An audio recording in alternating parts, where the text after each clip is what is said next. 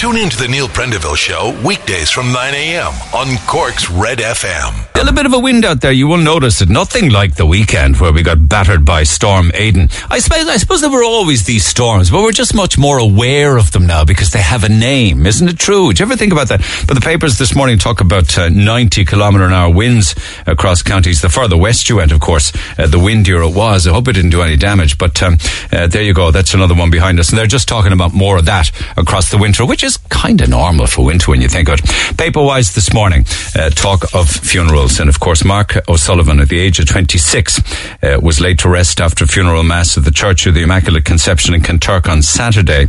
And there were separate funerals. I'm reading from both the Examiner, the Mail, and indeed the Echo this morning. The Echo talk about these separate funerals. It was a decision made to hold a separate funeral for his father, Tig, and his brother, Diarmid. But at Mark's funeral, Father Toby Blewett, said the shock and the numbness, the devastation, impossible to imagine, and the unfolding news of the loss of 3 lives was incomprehensible, he says. This morning, the Mail talks in a little bit more detail regarding the events. Husband and son taunted mother as she fled for help. We're learning that Anne ran out of the house. They ran after her and took her mobile phone from her. The story, of course, is going to develop even more now when we have an inquest and things like that. But the Mail this morning says Anne O'Sullivan was taunted by her husband and son about their murder of her devoted son Mark before they killed themselves in a horrific murder-suicide.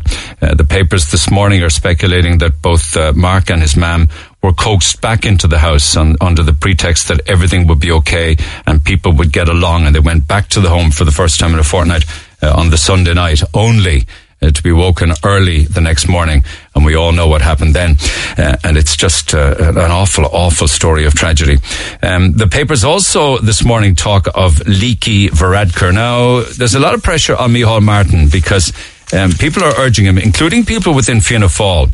They're said to be furious, Fianna Fáil TDs. Micheál Martin didn't himself release any kind of a statement after the Taoiseach admitted that he sent a contract regarding a union agreement over pay to firstly, it had gone to the people it was supposed to go to, with regards to the medical practitioners. But there's a second organisation that Varadkar then sent it to. Now, this is going to be a big issue for anybody wanting to do business with the government, particularly unions, because they'll be asking themselves, like, how safe is it to enter negotiations with the government with regards to pay and conditions? But the Greens are keeping the pressure on Varadkar, if you're following this. He'll survive this, and he will be addressing the Dáil on it, I believe, tomorrow. But there's serious unease now about Varadkar leaking this union agreement over pay. And within Fianna Fáil and indeed the Greens, they're none too happy with it. What makes it even more bizarre was that when Varadkar sent this leaked document over to Matthew O'Toole of the NAGP, which is the National Association of General Practitioners, he sent it by courier, which leads me to believe that the taxpayer picked up the bill for the courier to send it over there. And that's a story, of course, that we'll have to wait and see what Micheál Martin says today, or indeed if he gets up in the Dáil tomorrow. I don't see this as being a resigning issue, do you? I don't see it as being an issue for the government, but it certainly raises questions of the solo runs that Varadkar seems to be engaging with over the past, certainly in the not so recent time.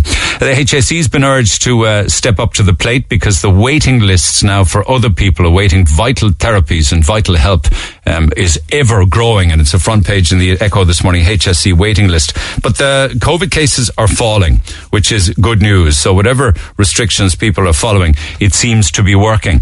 The continuing fall in new COVID cases is a story on the front of the Independent this morning.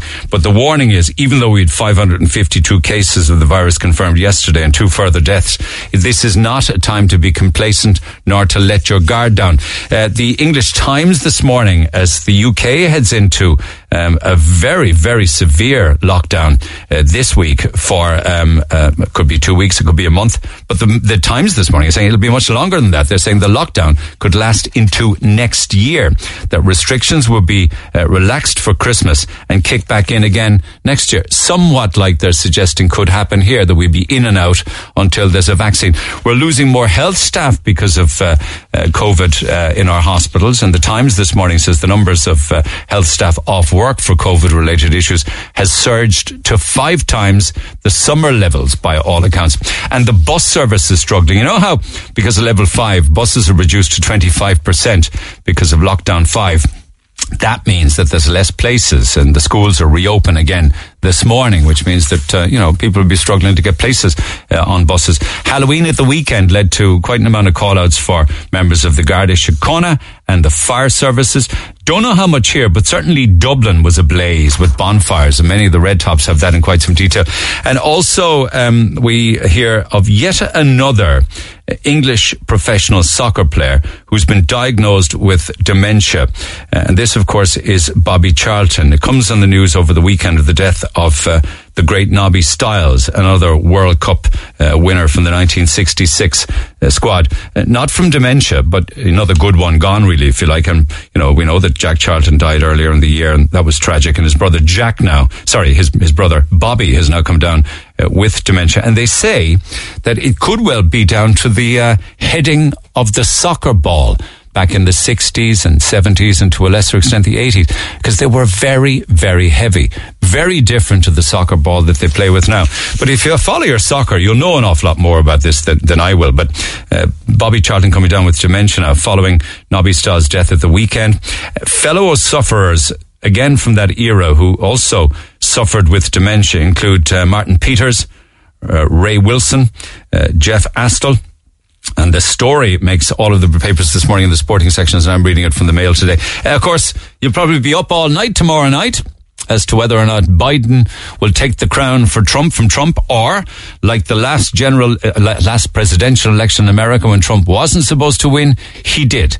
What will it be like? Will it be a Biden landslide, or will Trump squeak home? The gang down in Clare certainly want Trump to win the general election, or the presidential election, my apologies. Certainly in and around Doodbeg. And Jumbo Carnes was down there with the locals over the weekend, and they're praying that Donald Trump will defy the odds and help to save their jobs. So that's an interesting one. Of course, at the weekend as well, the very sad news of Sean Connery. And he probably wouldn't be all that happy because Donald Trump is saying, Donald Trump's way of paying a compliment to somebody is saying, he fixed something for me. He got something done for me. And he's saying that Sean Connery helped Donald Trump to get his golf course open in Scotland. Apparently, Trump says that Sean Connery stepped in at the last moment and said, let him build the damn thing. Let him build the damn thing. A bizarre tribute to Sean Connery, helping him to get his golf course built. And also today, I have great news for you. The Holly Bough is out, which is great. I'm waiting on my copy. What's keeping it so long, lads? My copy of the Holly Bough before somebody pays. Anyway, at least it's official. The Holly Bough is out, and there will be Christmas. The Neil Prendeville Show. With Tesco, proudly raising much-needed funds in stores this Halloween for the little heroes of CHI at Temple Street. So accentuate the positive. The Holly Bough is out, and also BT. Have we a photograph of BT as well? Somebody sent me a photograph of BT at the weekend. Their Christmas windows are up and open, and that's great to see. You must go in and have a look. If you haven't, go in and have a pop around, shop around, and roll by and have a look at the new Christmas windows at Brown Thomas. So in an effort to accentuate the positive, and I love positive stories where people are doing the best they can to keep it together. There was a great post over the weekend from Ernest Cantillon. He owns Electric and he owns Sober Lane. Joins me by phone on this Monday morning. Ernest, good morning. Hey Neil, how are you? Thanks for the call. Not at all, man. We need to accentuate the positive. And I saw you posting on the Twitter machine at the weekend that you had the busiest, let me just get this right. Saturday night in Sober Lane, we sold more food than we ever did before, as in ever. Yeah? Ever. Yeah, it caught us a bit on the hop, to be honest with you. Did it really catch you on the hop, yeah? It did. It's only our fourth week into it, and it's been building. But and Friday was very busy, so we knew Saturday would be good. But it just, I think, was a perfect storm with Halloween and people still on midterm, and there was loads of sports on. So between rugby and soccer and GAN, all the different things. So it's a good day to be collecting, grub or getting delivery or whatever. But it was just, it was mental, to be honest. And at what stage on the day did you kind of say, we're in the weeds here, we got to be prepared for a rush? So people can pre-order. So we open at 5, so you'd see the orders, and I think there's over 50 orders already waiting for us when we started. So that before, like a month ago, if you'd said to me, there's 50 orders in a night, I would have been delighted. That would have been that was our target. Yeah. So we kind of knew then. We said, okay, this is going to get real, because we knew the rugby match wasn't on until later, and we thought that would be the peak. But it was just unrelenting, and look, we got through it. We couldn't take all the orders, unfortunately. Like it's a good complaint, but it's frustrating for the people we didn't get, I guess.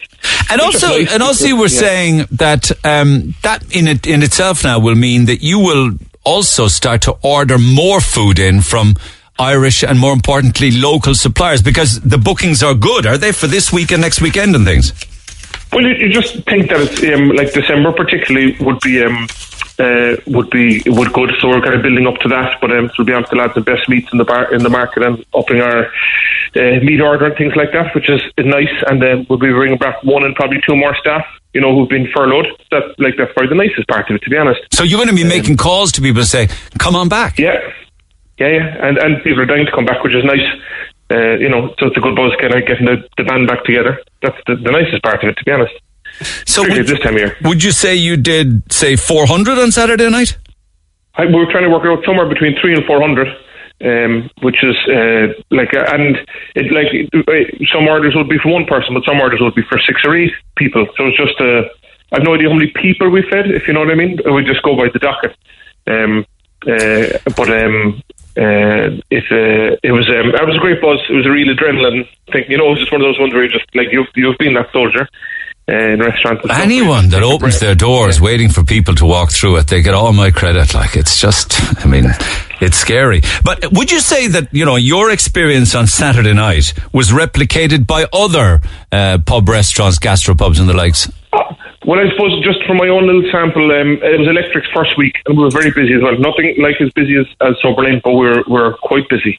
Again, busier than we expected. So I think, and there was a nice buzz around town. Like, Halloween isn't usually that nice. It's kind of a nice with a lot of messing and stuff like that. Yeah. So I never really looked forward to the narrative business, but it actually was a nice night. There was lots of people out. A lot of people never dressed up. Not even Halloween, just, I said, close, where are you off? And they were going to done through their shopping at Patrick Street, but it was just, the only thing they were going shopping in their Halloween gear. Yeah, but they were getting takeaway coffees or hot ports in different places around town, the Shadow and the Oval was open to drink. So it was just a nice buzz, people running 2s and 3s. It was kind of like that run up to Christmas kind of a buzz, but obviously way down football-wise. But it was nice.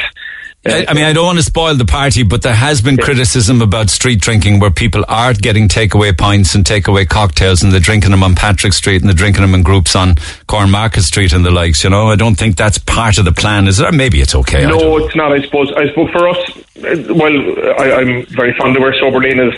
It's not the most conducive place to hang out outside, so it just wouldn't lend itself to that. And what we're doing is takeaway cocktails in jars that you put ice into the jar, you shake them when you go home, and pour them into a glass. Then that's the buzz. So we did sell a lot of drinks, but they would be the kind of drinks that you drink around the place. But in Electric, we were doing some hot ports and hot toddies, and I don't think we saw anyone for a second round, if you know what I mean, which would kind of indicate that it was just somebody walking past, getting them, and on again, Yeah, absolutely. And to some extent, to some extent, you have to be hanging around. No, it wouldn't. But you have to come up with a plan B. And it would be great to hope that maybe what you saw on Saturday night would be replicated more and more. Oh, big time. Big time. Because for now we don't know what kind of a Christmas there's going to be as to when we're going to get out the other side of this restriction. Yeah, it just means that we can. There's a bit of hope, and you just kind of put the head down and trundle away until January, February, whenever we're open again, Absolutely. Okay. Well, I just thought it was a great story to see. It was. Thank you. Thanks very much. It's important. It's important when people have good stories like that they post them and share them and come on air and talk about them. Because it gives everybody confidence going forward, I think.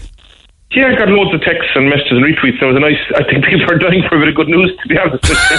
So it was nice to be part of it, Well done. So you benefit, some of your staff come back, your suppliers benefit, and on it goes. Great stuff. Well done. Thanks, Neil. Cheers, Ernest. Thanks for taking the call. So that's a bit of good news for you out of Sober Lane and also Electric. He said, Saturday night we sold more food than we ever did before, as in even when open normally. It was mental.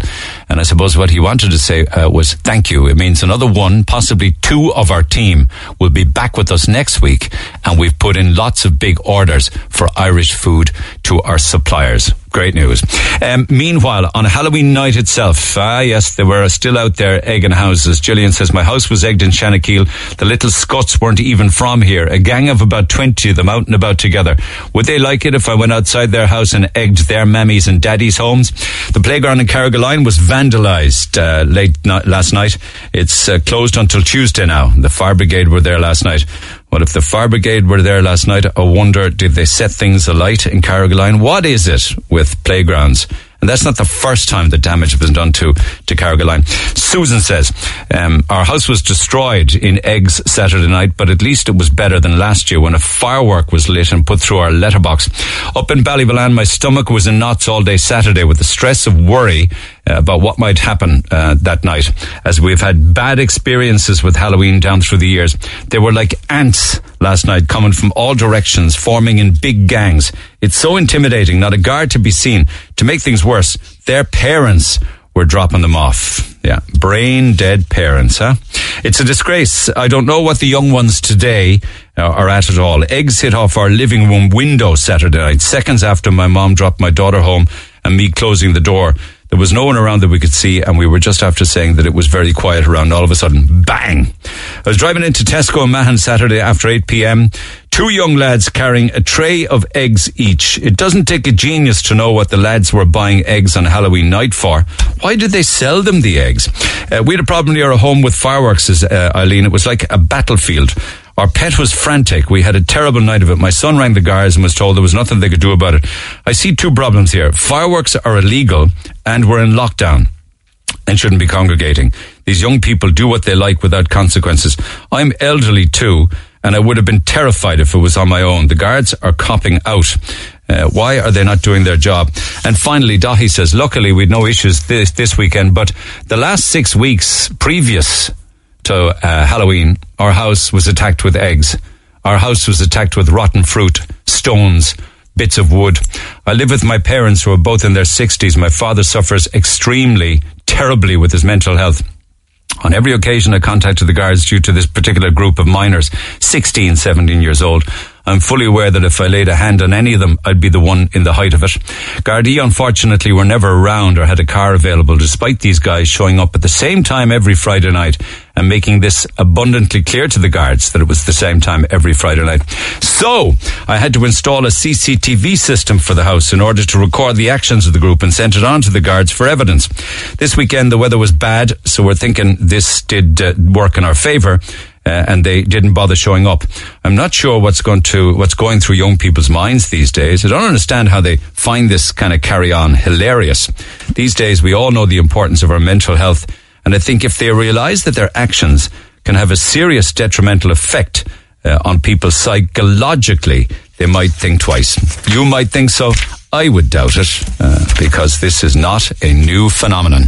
Calls and texts on the way after these. Call the Neil Prendeville Show now. 1850-104-106. Red FM. And you can text 0868-104-106. Thank you. Texter says to me, did you know Ernest Cantillon and Colin Ross have developed Red Earl Irish whiskey that was seen on the shelves in China recently? Another great Cork story. I did not know that. Pity I didn't know when I was talking to Ernst. I would have congratulated him on that. Another good news story. Not all great news, though. Certainly from the point of view of people who are out and about observing other carry-on at the weekend. Louise says, hope you're keeping well. I am, thank you. Friday night, I was passing Washington Street after collecting a takeaway. I went past the courthouse. This is Friday night. I went past the courthouse on that street anyway. I saw a group of teens and young adults on the courthouse steps and in under the courthouse arches. The weather, you see, was horrific that night and I was soaked to the bone. So I was thinking to myself, Why in God's name were these people out and about, let alone during COVID gathering? I'd say there were at least 15 or so of them together, all drinking, from what I could see. They were all sitting down, sipping away on their cans, not a care in the world. They were a bit rowdy and loud. I even saw one girl urinating at the side of the courthouse with her pants down and her butt out in front of the two lads. They were making a big scene. Had she any respect for herself at all? She seemed pretty drunk. Have people lost the run of themselves? I don't know how we're going to control this virus if this carry-on keeps up. I was totally disgusted, says Louise. Well, in spite of the carry-on you're seeing, the numbers are coming down. Here's another one for you. Came in from a taxi driver. I am seething here after what I saw on Saturday night. I'm a taxi driver who's been badly affected by the lockdown. I am not one to play the blame game, but my God, I just can't keep my anger anymore after what I saw Saturday night. Every corner I turned, I came across teenagers in groups and large gatherings. Sighting number one, the courthouse steps. This seems to be the new drinking spot for them these days. There they were, drinking away, not a bother in the world, with their takeaway pints. Yes, that's right, takeaway pints. Loads of bars are doing it. This was only 9 p.m, and so many of them were half cut by that time. When I was driving down Cornmarket Street, I came across a fight where a man was knocked to the ground. His friends were trying to help him, but they were totally hammered as well. When I was driving up towards Shandon Street, I looked across to the cathedral at Pope's Quay. That'd be St. Mary's Church, I'd say. Just like the courthouse, there was another gathering of teenagers on the steps messing and doing the fool. Where are their parents? I then got a fare to Ballyphehane. On approaching Torytop Road, it was like something from Munster Final Day. The crowds of teens were inebriated, to say the least. 30, perhaps 40 of them. I saw many of them who looked younger than 18 drinking cans along the road. It must have been around about 9:30 at this stage. They didn't have a care in the world. They even tried to egg my taxi. Again, where are the parents of these little thugs? I looked across at the park and I saw a few of them climbing the high fence. Must have been about 8 feet high. Off into the park they were going on the lash. Around 10 p.m. I got my last taxi fare up by Lidl and Toker. I really thought now I'd seen it all, but not. Another large group of teens gathering, drinking cans and falling around the place. There must have been around 40 of them around Lidl and Toker. Where are the parents, I ask again? They are the ones to blame, in my opinion. They are freely allowing them to leave their houses to meet up with their friends. Thanks to these careless parents, we're back in lockdown, as it's these teenagers who have spread this disease by their selfish carry-on. I've been a taxi driver many a Halloween night. This, by far, was the worst I've seen. Could I use your program to say this? Parents, cop on. Have a word with your child or children. If you can't control them, you shouldn't have them, says Con, the taxi driver. And then another one here, see attached here from Murphy's Rock Facebook page for an order of 16 porn star martini cocktails Sunday. There was also an order for 24 of these cocktails, but they appear to have taken that one down. It's a disgrace while the rest of us are in lockdown in our homes for the long weekends that pubs are facilitating house parties by providing these cocktails in large numbers. And then I saw photographs then of the porn star cocktails that you're describing, 16 of them to be... But hang on a second, like, what if you had a family of people who ordered 16 and there's 4 of them? Yeah?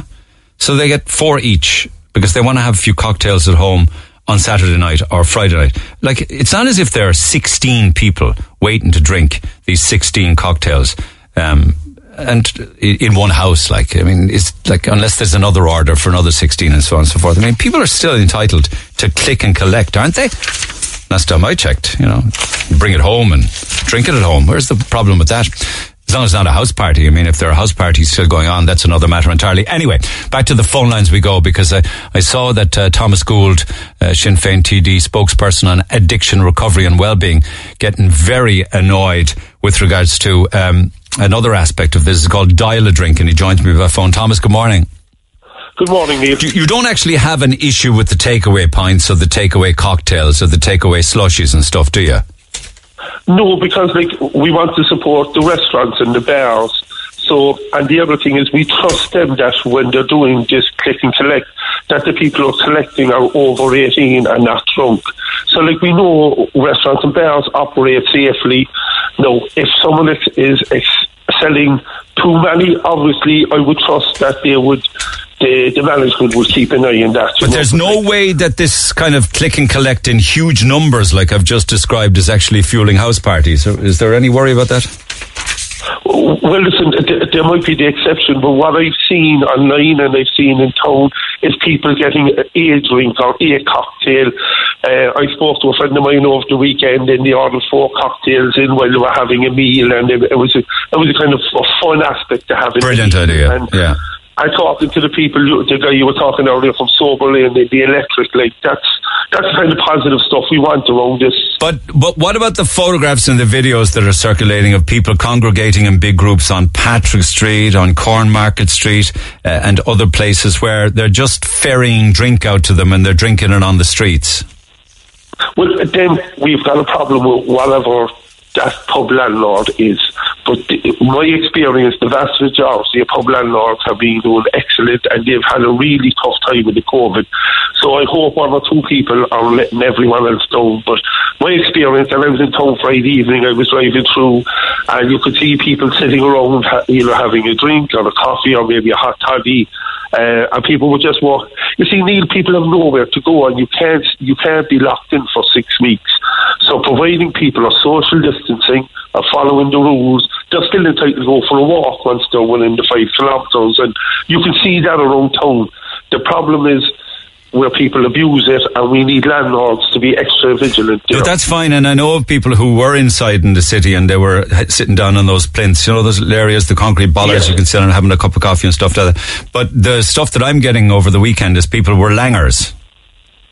But Neil, it's the weekend, it was Halloween, and like I had people who contacted me now at the weekend, especially in relation to fireworks, and as you outlined earlier, people throwing eggs and antisocial behaviour. But compared to previous years, and I didn't see the Garda report yet on the fire brigade, but from what I can see, it wasn't as worse as previous years, because there was years where it was very bad. And I'm just talking to people, I know a lot of people have kept, I stayed in with my own family at the weekend, and we were playing Snap Apple, and we were putting our heads into buckets of powder or what have you, playing games. So, and I think a lot of families, and if you look at Facebook, the amount of people who had floor on their face this weekend because of the games is great, but the whole issue for young people is a huge problem, Neil. We've got 4 more weeks of this lockdown. Most of the youth clubs, most of the dance clubs, the arts, most of the sport, all the indoor sport is closed. And what you have now, and I think, I'm not sure if we discussed this back in April, we're just telling young people to stay in, and that's not what young people do, and we need to come up with something. We're lucky we have school to go to now, but what do someone between 16 and 26 do at the weekend or at night when they're normally with their friends? And is that the reason why people keep on saying, where are their parents, where are their parents? It's not the parents' fault. They just can't keep them in prison. Well, you're a parent yourself, Neil. Can you lock young people in for 24 hours a day for 6 weeks? No. I don't think. So what you're asking is the parents to speak to them, and you're asking young people to... Yeah, but it's a different ballgame entirely than when you're 15, 20, 30 or 40 of them locked in different suburbs, just drinking cans like a... Well, you see, Neil, that's where we need a community guard, and I raised this issue. What? We were promised 20 community guards last year, we only got 6. And if you had guys driving around, you see them there on the mountain bikes and they cycle around, and they get to know the young people and talking with them. And sometimes you just need someone to have a chat with them, say, listen guys, you can't go around the big gangs, can you separate, can you say it, just with your friends? And it's going to be hard, but you need people on the ground to talk to them, because most of the kids I deal with are good, decent kids that it's just they're lost at the moment. They need someone to support them, and they need to do the right thing. And they're turning more to alcohol, are they? Well, you see, what they're doing is, what we've seen now is we've seen young people who have never been in trouble, who have always been good kids now, getting involved. Some of them getting involved with doing, congregating in groups of 20 or 30, or getting involved with alcohol. And actually, we've seen some of them getting involved with drugs. You know, we've seen that in the first lockdown, and if it happened in the first lockdown, and that's why I'm very concerned. That's something we need a plan for young people, because we're going to have to live with the COVID for a long time, and just expecting young people to lock down for 6 and 8 and 10 weeks every couple of months, you know, that's not a plan. But they're the guidelines. I mean, do Sinn Féin have a better plan? Well, what we're saying is, like, I actually raised it in the Dáil back in April about we need to develop a strategy with all the youth groups. Like, I get emails now from different groups that are shut down, you know, gyms, taekwondo, boxing clubs, all these places where young people would be constructively involved. We need to engage with these groups and come up with a strategy to give young people somewhere to go. Like, my own daughter does dance and camogie and all these things. We need to get a plan to get all these facilities for young people to keep them involved. So you're suggesting that we should reopen all of those? Well, no, I'm not saying we should reopen. It depends now. But we certainly need these groups to be involved with the young people and be contacting them and seeing what we can do. But why? I mean, like, everybody is suffering. Why can't younger generation also be aware of that, and that everybody has to step up? Like, it's not just them, you know. It's all. You see, it's actually people now are working from home, or they can't go within 5 kilometres of their home, and they can't see their loved ones. Like, it's everybody is in this. Yeah, but there's 3 groups that have actually come out worse during this crisis. You had elderly people, people with disabilities, and young people, and we've seen that. We know these are the facts. Like, old people are feeling alone and isolated, and there's huge issues there with the isolation. Then with people with disabilities, the services that were there before aren't there now. Some of them have returned.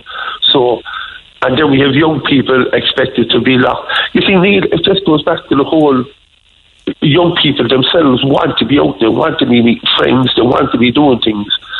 And the other worries, and I'm talking to parents, some children and some teenagers are going up to their bedroom, going on their phone. Like, is that what we want the children to be doing on social media constantly? Because that's not good for them. We need them to have some kind of, and what we're seeing is both in older people and in younger people, more isolation. What are we going to do with regards to this Dial a Drink thing that you were in the echo with over the weekend? Dial a Drink services have flourished because of pub closures. Several of these services are operating, delivering alcohol late at night. Customers ordering alcohol to be delivered during house parties and field gatherings. How does that work? You just click onto some link on Facebook and some character rocks around with a load of drink in the boot, is it? That's about it, Neil. In a nutshell, you've got these anonymous online suppliers that just put up a mobile phone and you ring them up and they just arrive at your house. And like, this isn't an issue that's just happened because of COVID. This issue was always there because the problem we had in the past, no one checked how old the person was getting the drink. So you could have 14, 15, 16-year-old boys and girls getting alcohol delivered, and the driver would arrive, and as long as he got paid, he did his job, and he got his payment, and he paid for the drink. And what we're saying is, like, there needs to be restrictions there on regulations, that if you're delivering a drink, you know, that the person is over 18, that if you're delivering within the opening hours, let's say, of an off license, that you're not delivering to a house party at 12 o'clock or 1 o'clock in the morning. Like that's the whole issue where we see problems with young people in the fields, and they're following these guys, and these guys are dropping off. Yeah, I know that, but the pubs seem to be at it as well now. Here's the text. What about a certain bar in the city orders for 26 more martinis? That's a house party order. If you rang in an order, it was taking an hour to fill it. This is an example of how house parties are still rampant. And by the way, Neil, you talk about figures being down. Figures are down because testing is down. So 26 martinis, that's a house party, isn't it? Well, that seems excessive, but the point is that pub or restaurant has to stop serving. The time is time restricted, and also they have a record of who's collected it and the phone number, and the person who's purchased it is over 18. The problem with Dial a Drink is you have underage people getting drink, you have people getting drink in the middle of the night, all the hours of the day and the night. Like an off license can only sell alcohol up to 10 p.m. A bar can only sell alcohol up to a certain time, depending if it's a weekday. So they're probably stocking up with the martinis then, is it? But the thing is, at least there's restriction there, and you know the people who got it are over 18, and you know who they are. And another pub then that's alleged that they're using their car park, where people are just literally sitting in their cars and they're ferrying pints and cocktails out to them in the cars. Well, listen, anyone who abuses the situation, like we found stories how some pubs open up during the COVID and the Gardaí had to go into them. So what I would say is anyone who's not doing it right, the Gardaí should get involved. And if anyone has any concerns, they should contact the Gardaí. Okay. But my own feeling about landlords and restaurants and bars is that the vast majority are doing the right. My whole issue is a regulation to anonymous people delivering drink all hours of the day and night to young people and to house parties. That needs to be stopped. Okay, just before I let you go, Village Magazine at the weekend reported, and I think Varadkar saying that it's grossly defamatory, so we'll see where that goes, that he sent a copy of the agreement that was made between the government and the Irish Medical Organisation to the second group of medical practitioners, the NAGP. And he sent that confidential document round by courier. Fianna Fáil are being very quiet on this, including Micheál Martin, who hasn't really said anything in public about it. What's expected to happen with regards to Varadkar tomorrow, I believe? Yeah, well, we're hoping that he will come into the Dáil tomorrow and give a statement and answer questions. What we don't want to do is him come into the Dáil, make a statement and walk out the door. Like, it needs to be dealt with. He needs to be upfront and honest. And if we have any questions, which we have, if he gave them a briefing, Neil, that's fair enough. But he gave them a confidential document contract. Like, that doesn't happen, you know. Well, as far as we believe that shouldn't have happened, but we need to speak to him and we need to ask him these questions because he's the toughest that he was the Taoiseach when he did this, and people are really concerned that the Taoiseach is giving confidential documents out. And it was stamped as confidential, not to be released. He would have seen that on it. Well, the thing about it is, he was the Taoiseach. He should know what he can and can't do. And listen, I don't want to prejudge him, but I think he needs to explain this in detail. He just can't issue a statement and say that he's looking at taking legal advice. He needs to come into the door, be honest. If there's a problem, we need to deal with. If there's not, then we need to move on, because we have an awful lot to discuss now, and we don't need things getting in the way if they're not important. But he was the Taoiseach. He is the tallest there. This is big stuff. Okay, and do you expect Micheál Martin to have anything to say on the matter? I mean, is Micheál Martin Micheál Martin as Taoiseach is technically his boss, right? Well, as far as I know, Micheál made a statement as a Friday or Saturday that he thought it wasn't best practice and it was irregular, or it was inappropriate, I think is the word he used. Now, for the Taoiseach to make that statement about the Taoiseach it's serious. It really is serious. So that's why we need the Taoiseach to come into the Dáil tomorrow and answer the questions. Let's see what happens tomorrow. Thank you for taking the call, Tommy, as always. Tommy Gould, TD, Sinn Féin TD, Cork North Central. Lines open at 1850 104 106. Back after the break. The Neil Prendeville Show on Twitter at NeilRedFM. Just on Micheál, incidentally, clearly this is an interesting email. Clearly Micheál Martin didn't have much to do with rearing his own kids. Children's clothes are absolutely essential. Yeah, somebody came out last week and said that children's shoes and clothes aren't essential. I have twin boys aged 4 and another 2. This morning, one of the twins has magically grown out of his vests. Magically. Also, I'm not going to get another 4 weeks from his shoes, I can tell you. The smaller fella's okay. He lives on hand-me-downs. I need new vests and I need them today, not next week. I also need socks. I always need socks. That sock fairy or devil spends a lot of time in my house. Micheál Martin is acting like a school teacher from the Little House on the Prairie days and thinks we're his students who must obey his tyrannical law. Or else. As a Cork woman, it saddens me to say this, but here goes. Bring back Leo. If you don't see the children's socks and underwear as essential, then you're completely out of touch and do not deserve the honour of being called our leader. And that's from Marie by email to neil@redfm.ie. There are people struggling, clearly. A texter says, I was wondering about the addictions to slot machines. There are 2 points arising from this. One is that most people don't realise they suffer from an addiction to slot machines. And secondly, a lot of older people are the ones who do spend time in these slot machine houses during the daytime. It is often the only social interaction these people have. And I was wondering how they're all coping during the lockdown while these places are closed. You will often find that when they are in these places, it keeps their heating and electricity bills down as they spend all day in the slot machine houses. Thank you for that observation. I couldn't help but wonder, are you one of those actually that maybe also was, up until they were closed, somebody who went to slot machine arcades and gambling arcades for long periods of time? You don't say, but I kind of get the feeling that perhaps you are. I don't mean to wrong you. You can correct me if I'm wrong. Text 0868 104 106. To the phones we go. Nora, good morning. Hi Neil, how are you? I'm good. What Tommy Gould is saying there, really, is that it is impossible to ask teens to stay at home. Mind you, a pensioner takes umbrage with that, actually. I see some text coming in saying, he keeps talking about youngsters not being able to stay in for 6 weeks. Well, what about pensioners? You know? Well, it's true, absolutely. Anyway. Well, I suppose, I do agree with him. I have I have 4 altogether, but I have 3 older children. My daughter is coming up on 16, my son is 18, and my other boy is coming up on 21. And I suppose, since the beginning of all of the lockdown, Neil, we've been very strict because I have lupus, I have an autoimmune disease myself, and my mum has COPD. So we were obviously very strict with the rules and, the restrictions because of my own health.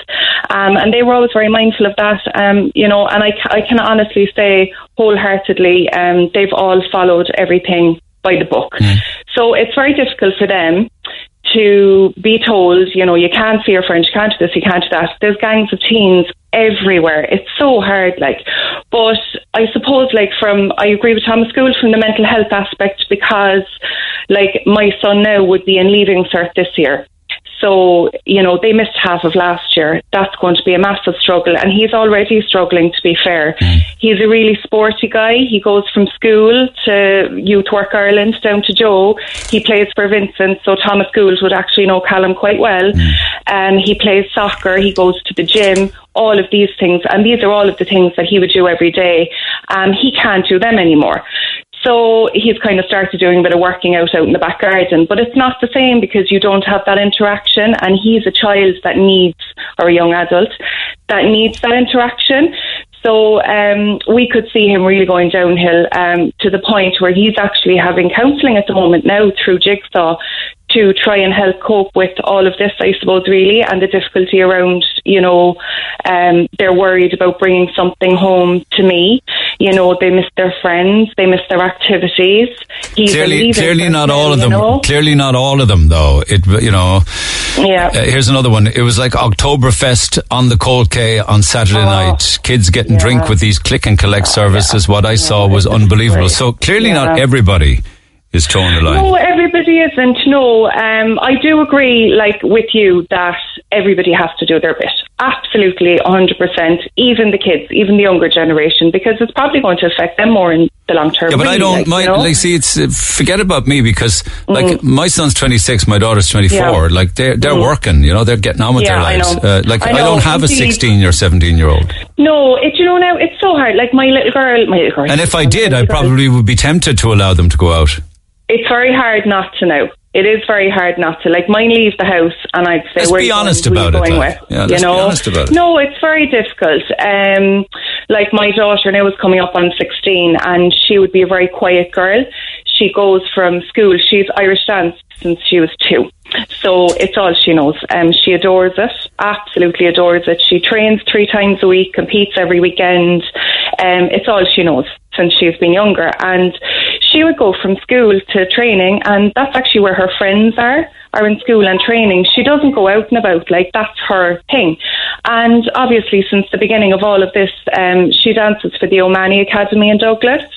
And since the beginning of all of this, she's missed out on all of that, and it's had an awful impact, Neil, on her mental health. She doesn't get out of bed most days. When we were in the proper lockdown, really it was very difficult to keep her motivated. But that's why they want the schools to stay open, you see. Yeah, no, the schools are great, but they miss what they love doing, Neil. I mean... So it's the after school, it's at night, it's just... definitely. A lot of kids just going up to their room and just going gaming. Come here, they are. Like, now, in fairness, teachers, in all of these extracurricular activities have done their utmost. Emily's 2 teachers, Carol and Louise, have done Zoom classes on and off for a while.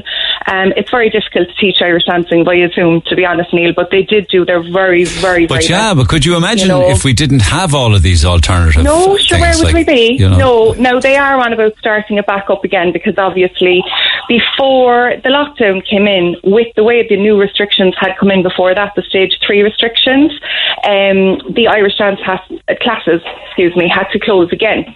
So they've actually been out for quite a while. I know on Cogal at the moment are trying to sign some petition and get some letters up to, the Minister for Mental Health and all of that about the impact that it's having on all of these boys and girls. You're saying that this is a real impact, like that it needs to be taken seriously. Absolutely. Listen, it's just, and you know what now, it really isn't just Emily and her friends, and this is what people don't understand. Like, I met her teacher, Carol, for a coffee a couple of weeks back. She's heartbroken because these girls are her girls. They've grown up with her. She's not seen them in months, only via computer. Her dance teacher. Very, very hard. Her teacher. Yeah. She treats them like they are her own children. How do the lads feel then when they see lots of other teens out? I mean, I see an awful lot of in Douglas where they're just continuing. Yeah, they're everywhere. Well, we're in Churchfield, and I went down the other night to get milk or something like that now, and passed up, and there was easily 15 teenage girls. And as I'm sure you probably know as well as I do, teenage girls walk in herds. They can't walk by themselves. They walk in big groups all together at the same time. But they were all swapping phones, and they were swapping their bottles of Coke, and I was looking at them going actually having a laugh. Here I am practically arguing, Neil, actually, with my own children, arguing to say you have to stay and you have to play your part. I know this is hard, this is what we need to do. Okay. And they're just like, but Mom, I went out there and there's 12 lads down the field playing soccer. I know, it's frustrating. But I'm just trying to explain that if they did their bit. But I have an older son who is on the spectrum, and he went to the NLN for 2 years to prepare him for 3rd level college, and he started college this year, September, which is great. But now they've switched to online learning, and his anxiety is just gone out through the roof. I know. He just can't cope with it because he's autistic. He needs that guidance. And he needs routine and everything. He needs routine. It's so difficult. But like I said now, I already have one child in counselling. I have another girl who I am really worried about. Genuinely, really concerned about. That's the reality it's very of worrying all of as a parent. It really is. It's awfully hard. It's right, like Thomas Sewell said, that even if they could try and get something up and running, anything at all, just to try and keep these kids ticking over. Okay, because like you said, it's not natural for them to be locked up. Really. Not for anyone, and difficult for them because they old or young. Yeah. They want to be out there. They want to be doing their thing. Thanks, Nora. Appreciate it. Look after yourself and the children. Back after 10. Text 0868 104 106. Well, access to outdoor activities. Kind of interesting. I was reading this morning in The Guardian that they're going into a fairly strict lockdown in the UK from Thursday. But can I tell you that The Guardian this morning is speculating that golf and tennis and swimming will be reprieved from Thursday's COVID ban in the UK. They're considering a more flexible approach to outdoor sports. And I wonder, will the same follow here? They might start relaxing different aspects, because in the UK they're saying, well, you probably will be allowed to play golf, play tennis and go swimming. So they're taking a bit more pragmatic approach to it, really, with regards to outdoor activity and people's mental and physical health, particularly in sporting activity that is very much one-on-one, like swimming. And, golf is like... Think about golf and the outdoors and all that space around you, and to some extent tennis as well. Here's one from Anne who says, when asking my 9-year-old grandson what he wanted from Santi this year, the first thing he asked is for Santi to take the virus away. Can Santi take the virus away? I thought it was sad to hear this and see how it's affecting the kids. I really hope that he gets his wish, as he thinks Santi is magical and he can do this. My 3 grandchildren live in Kerry, and it's so hard not seeing them again with this lockdown. So it's another example, really, of how, Kids can be quite deep, actually, you know, with regards to what they think of and what they worry about and what works them up. And I suppose they might be suffering in silence, a lot of them. Text 0868 104 106. Pick up the phone on 1-850 104 106. And over the weekend, of course, Sean Connery passed away. Great. He probably was the best Bond, you know. And after that, then it's probably a discussion as to who was the second best Bond. Do you know what I mean? But very sad. Another good one gone. But the Cork International Film Festival continues, albeit differently. You know, digitally, online. And we have some great digital passes to give away this week for the 65th Cork International Film Festival. It runs from the 8th, which is next Sunday, until the 15th of November, and we're media partners. So every day we have 10 digital passes to give away. Complimentary access to 10 digital festival screenings of your choice. So you'll get to watch them yourselves for free. This is the 65th, and all movies are available to view from opening gala night on Sunday next, and they'll remain available for people to watch them for the rest of the week. And if you start watching a film, you have 30 hours to finish it. Okay, so further details on the film festival at corkfilmfest.org. So, right across the week, we want you to identify the actor, the missing word, and the film, right? So don't do anything just now. I'll play it a few times between now and midday. The actor, the missing word, and the film. My dear girl, there are some things that just aren't done, such as drinking 53 above a temperature of 38 degrees Fahrenheit. That's as bad as listening to the Beatles without earmuffs. The actor, the missing word, and the film. We'll have some fun with that across the week, all right? We'll open the phone lines around about 1:15 to midday on that one. Lines open at 1-850 104 106. Text 0868 104 106. Lots of texts. I'll come back to them in a few minutes' time. But Chris, good morning. Good morning, Neil. Sorry I didn't get you before 10. Just ran out of time, so thanks for holding. The kids and, activity, sports, matches, interaction. Go ahead.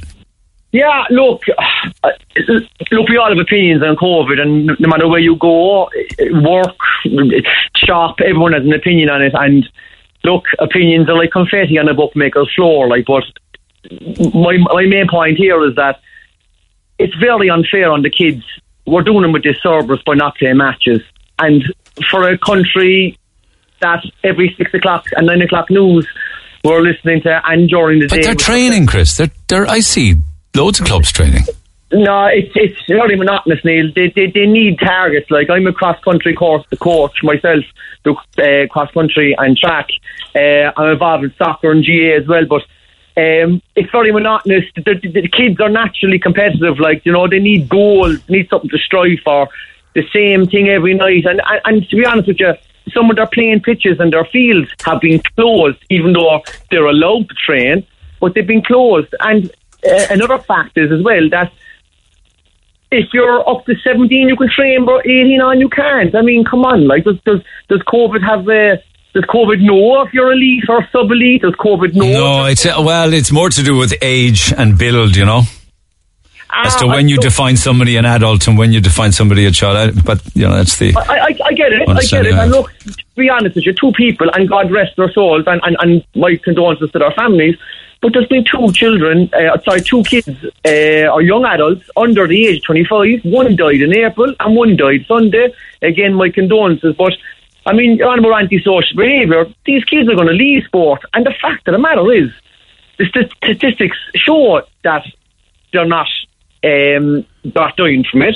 I know they can be carriers, and I know someone's going to ring in and someone's going to give out. But the fact of the matter, these are all future doctors, nurses, solicitors, bus drivers, radio broadcasters, builders, coaches, and we're doing them a massive disservice. The mental health problem, the anxiety kids are going wrong with, it's just untold. But you know what? Maybe the restrictions that are in place regarding sport and outdoor activity, maybe that's why the numbers are falling. Do you not get that? Numbers are dropping, and wouldn't be surprised another week or two we might see some announcement relaxing restrictions. Maybe so, but then what happens again when they go up? Do we yo-yo all the time? Yeah, and along will come a vaccine and we'll all be hunky-dory, yeah? Yeah, look, correct, but will the damage be done then for... But what price is being paid? Are you referring to youth suicide or self-harm or depression? all of the above, the anxiety, every single thing possible. I mean, even the greatest minds out there, right? The greatest minds out there. Give them nothing to do and leave them be idle, and they will start getting anxiety just as much. We're all humans, like, we're all, sport is a massive distraction, you know what I mean? And they're on about all the kids and the gangs. Look, I won't get into it for another day, like, but to be honest with you, I think society as a whole has been diluted. I mean, kids know these days, like, you see it on WhatsApp stuff, they give abuse to the guards. Why, you work with young people, why is it more than ever before I've seen a massive increase in underage drinking and kids' relationship with alcohol? Don't get me wrong now, I'm not giving out, I have no issue at all with alcohol in the wide earthly world if you can handle it. But why is it such an attraction to kids? It's discipline. They haven't been disciplined. My father-in-law, Gareth Soul, said a very, very clever thing that always stayed with me for years for my own kids. Kids are like trees swaying in the wind. And if you don't put a splint, kids are like young trees. And if you plant a tree in the morning and the wind blows, and if there's no guide, aka a splint or a 4x2, propped up next to that tree to lead that tree grow straight, in this case guidance, it'll always grow bent. I mean, like, there's no, how could you say, they need guidance, they need discipline, the punishments, I mean, they seem to get away with a lot more. I mean, the respect has gone, you know what I mean? You see, you don't have to look very far, like, there seems to be lack of respect, and I'm not going to blame that in COVID. I think that's just for another day. I mean, we need stringent restrictions. I think education is another big thing. I mean, I think every single person in the country, when they get their children's allowance, there should be a mandatory a parenting course, 1 day a month, for the 9 months you're pregnant, learn about nutrition, learn about sport. I mean, a lot of people out there are just ignorant and they don't know. Yeah. But I've no doubt if they were taught that they said, you know what, I'm actually going to bring my kids to sport. You know what I mean? I'm going to. Do you think there's still a lot of parents out there that haven't the clue as to what food is good and bad for their kids and what effect it has on their bodies and their brain? Correct. I genuinely wouldn't tar them off with one brush. But I just think that monkey see, monkey do, they don't know no better. And times have changed. Educate the people, help them. And then after that, if the decisions are made, well, look, you're going to get a few bad apples in any orchard. Do you know what I mean? But I think as a whole, as a country, because we are a good country, I think we need to put more money into educating how we do things better. You know what I mean? I mean, we are telling me that kids with a little bit of guidance and parents with a bit of guidance that things couldn't be better from. All right. Of course. Okay. And look, I know I'm divulging from the fact, but come on, listen, I'm involved now with kids in a few different codes. And they are good kids, to be fair to them, but you see them, the kids are naturally competitive. You tell kids don't take a score, or you tell adults don't take the score, the kids will tell you the score at the end of the game. They want competition. There's nothing for them to aim for, and training doesn't do it then, yeah? Okay. Neil, we all need goals. Every human needs goals. Whether you're in sport or not, you need a goal. You need a why. You need a goal how to get out of bed in the morning. You need a reason, And I just feel sorry for a lot of people, and mental health, now more than ever, I think there's going to be a massive explosion in mental health services and psychiatry post-COVID. It's already here now. So post-COVID is just going to even be bigger. Let the kids play sport if it's outdoors. Yes, I understand indoors and ventilation, etc., etc. Kids are doing, or teachers are doing Trojan work at the moment. Doctors, nurses, the whole lot of them. That people that get up, no matter what your industry, that get up and go into an office of some sort. Kudos, I respect you. Same with builders. We're all going to work in the morning. You know what I mean? I'm a self-employed builder myself. But I'm just saying, this is our future. And if this was an orchard, you'd mind what you planted. So let's mind our kids. Leave them compete, because it's just monotonous. Am I going to lose kids to sport? Thanks, Chris. Appreciate it. Thank you. Lines open at 1850 104 106. Just let me stop for a moment, because what was deemed as the biggest English libel trial of the 21st century has just been decided upon in the UK. And Johnny Depp has lost his High Court libel action against The Sun. There was an article published in The Sun which labelled Johnny Depp as a wife-beater. It involved Amber Heard. The proceedings were in July, if you remember. I'm just flicking through this off the on the hoof here. And this morning, just after 10 o'clock this morning, the judge, after 3 weeks of testimony, which went on in the summertime, it also went into quite a lot more than just this allegation of wife beating and domestic violence. It also delved into Johnny Depp's drug habit and abuse of drugs and alcohol. He had a very volatile 2-year marriage, and he sued newspapers, NGM, which is the Sun, because of the article claiming he was violent to his ex-wife, and he has lost that High Court libel action and I guess costs against him as well. So that's just breaking news this morning. I passed it on to you. I've been following the story. That's the update on it. Can I just, I didn't get to read this out on Friday because I literally just ran out of time. And my apologies to the lovely young man who wrote it and sent it to me, and let me read it out. He is referring to his dear friend, Mark O'Sullivan, 26-year-old Mark, who was shot to death in his own home. And he said, I'm writing to you in relation to the tragedy that happened to the O'Sullivan family. I knew Mark well. We were very good friends and we went to college together. I just need everyone to understand that he was the kindest person ever. He would never hurt anyone. It just wasn't in Mark's nature.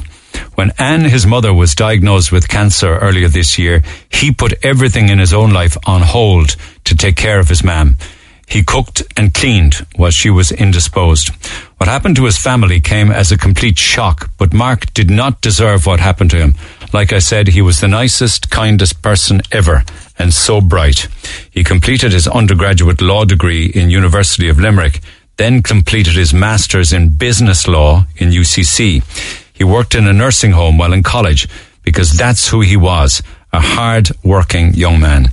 He then sat his Law Society exams and got a good job earlier this year in Northern Trust in Limerick. All of this shows that he had an amazing future ahead, but that was taken away from him so soon. I'm heartbroken. I lost an amazing friend and I will miss him every day. Rest in peace, my dear friend, Mark O'Sullivan. Happy to pass that on. Text the Neil Prendeville Show now. 086-8104-106.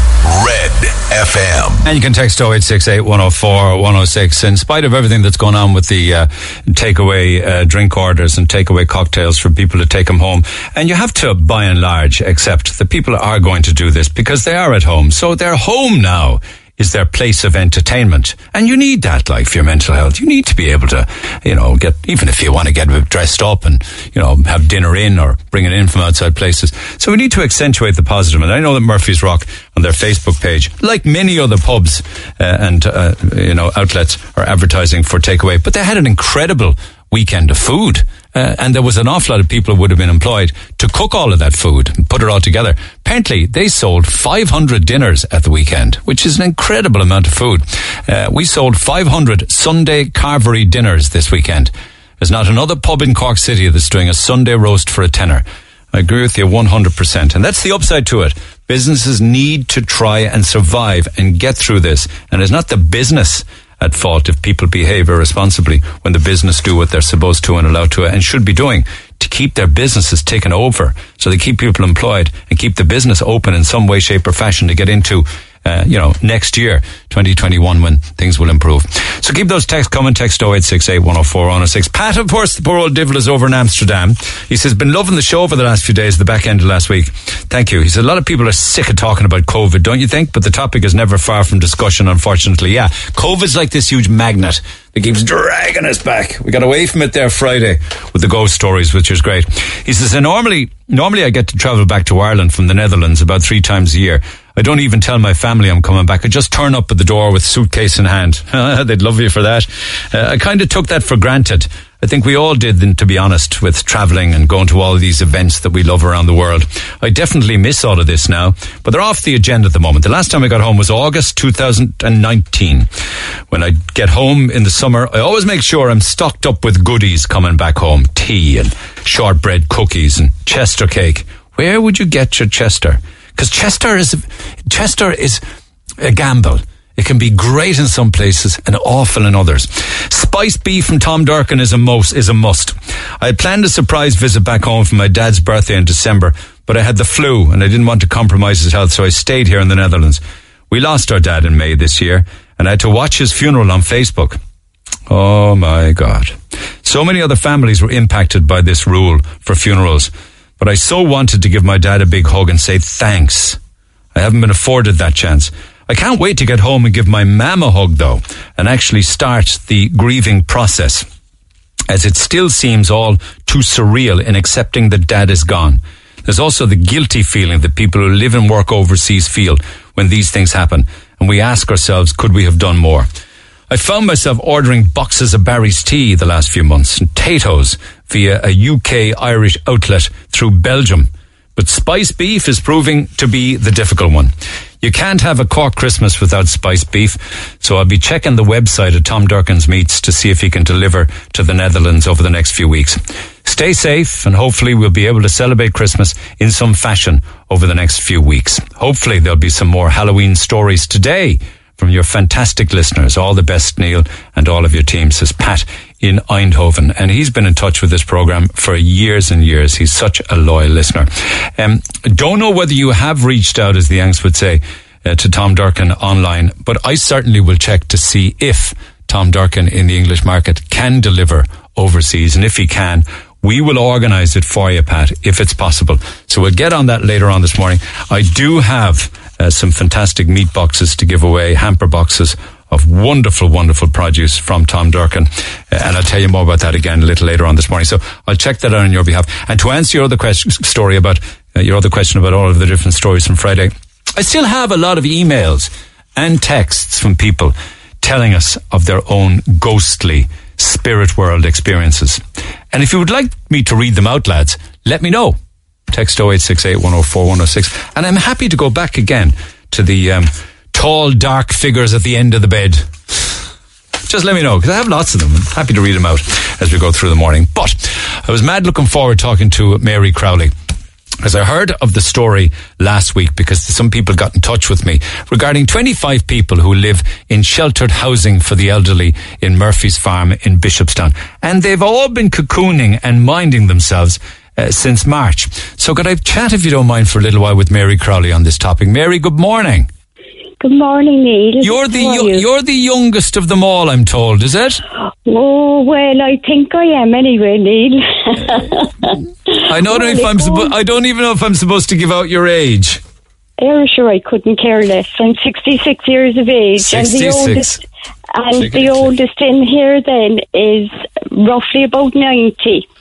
Now, so we vary. I know you're looking for a little bit of help to brighten up your lives, and I'll come back to that again in a moment. But that beautiful sheltered housing was built by the Lions Club, I believe, with funds, wasn't it? It was. And what's life been like for you guys since March? Well, we're just indoors and we're afraid, Neil. At the very minute we go out our front door here onto the corridors, it's just a 2-level building, and any child down to the foyer to collect our post, we have to wear a mask, and most of the day, if you're going to throw out your rubbish and things, you're masked all the time, So do you all have individual exclusive housing arrangements there? Well, we all would have our own front door. Okay, and do you not mix with each other? But do you not mix with each other in the common area, Mary? Well, we're advised not to. We're advised to keep our distance, and well, you can understand that, Neil, with the way that the virus is spreading, So no visits then, no? Only essential visits if somebody needs, care and attention. Like a lady next door to me now would have her niece visiting with once a week with just what she needs. But a bit of shopping and stuff, is it? Yeah, but I haven't seen that lady, Neil, since March, and she lives right next door, Our wall would be back to back,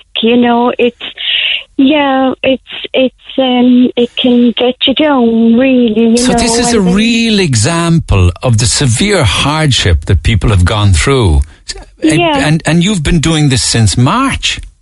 Since March, really, we had a break there for a while, but you know yourself, Neil, when you're in and out the supermarket, you're trying to dodge this person and that person, because if it comes into this building, Neil, it will just spread right through it, you know. And you'd be kind of frightened in supermarket aisles, wouldn't you? Well, there's so many people in them. Yeah. Personally, I would, thank God I drive, Neil, and I go by night now to do my few groceries if I need something, you know. So, I know. Yeah, and they're all kind of private people in here. We all do our own thing, and I reckon we're just all nervous, really, of meeting each other in the foyer or the common area, as they call it here. And even across the summer and all that, when you should have been enjoying much of the outdoors. And would you say that people are depressed, isolated, lonely? I would think so. I can see it in people's faces, and even for myself, Neil. I get a good day, I get a bad day, and all my family are abroad. I mean, you can't get a bus to Australia when you feel like seeing your kids. But have you laptop or a tablet or a mobile phone where you can screen them or anything like that? I would have a tablet, my iPhone tablet, and I'm able to do Messenger to the boys and my grandkids, you know. I have 6 beautiful grandchildren now, all under the age of 6, so I'm probably a late grandmother, really, and yet I'm not involved in their lives. I was due to go over to Sydney for Christmas, but, you know. Since March you've been going through this. And, you know, sometimes I suppose even looking at people in Australia on a screen would make you even feel more lonely and isolated. Well, you know, Neil, with me, I have to stay kind of on the happy side and smiling and having a bit of banter with the kids. And the very minute the iPad is down, the tears start to flow. It's the only way I can handle it, really, you know? It's the only way. And how do you spend your day? At the moment, I'm sitting at the side of my bed looking out the window into the tennis courts in Murphy's Farm. Now, don't get me wrong, Neil, it is a beautiful place. I hear that, yeah. I hear it is. It really is a lovely, you know, and they've opened up a park for young kids there last year. And, you know, again, it's great to hear the voices of the young kids going up and down and parents talking and, you know. But, so you're somewhat mobile enough yourself, but there are much older residents in their 80s, and indeed older. The eldest is 90. How's the 90-year-old getting on? Well, like I say, she's isolated since March, except maybe, you know, she would have to go out to the doctor and somebody would take her, obviously, family, you know, but it gets very lonely, you know, when I look out and see people coming to help some of the residents here and all mine then are abroad. It's tough. It's tough, really, you know. And I think thank you for sharing that. I do appreciate it. But the main purpose of would I get a letter in, or was it an email, or did somebody pick up the phone? Because was it a letter? No, I rang in. I was speaking with Brenda the other day, and she picked it up from there. Oh, right. So she wrote it off for me. Because you're looking. Yeah. We want to be able to help you with whatever you need now for you and the others that are living there in that residential sheltered housing. Yeah. You just want to brighten the place up. What do you need? We do, Neil. To the front of the building now, it is just beautiful, and the housing committee here keep the grounds just immaculate.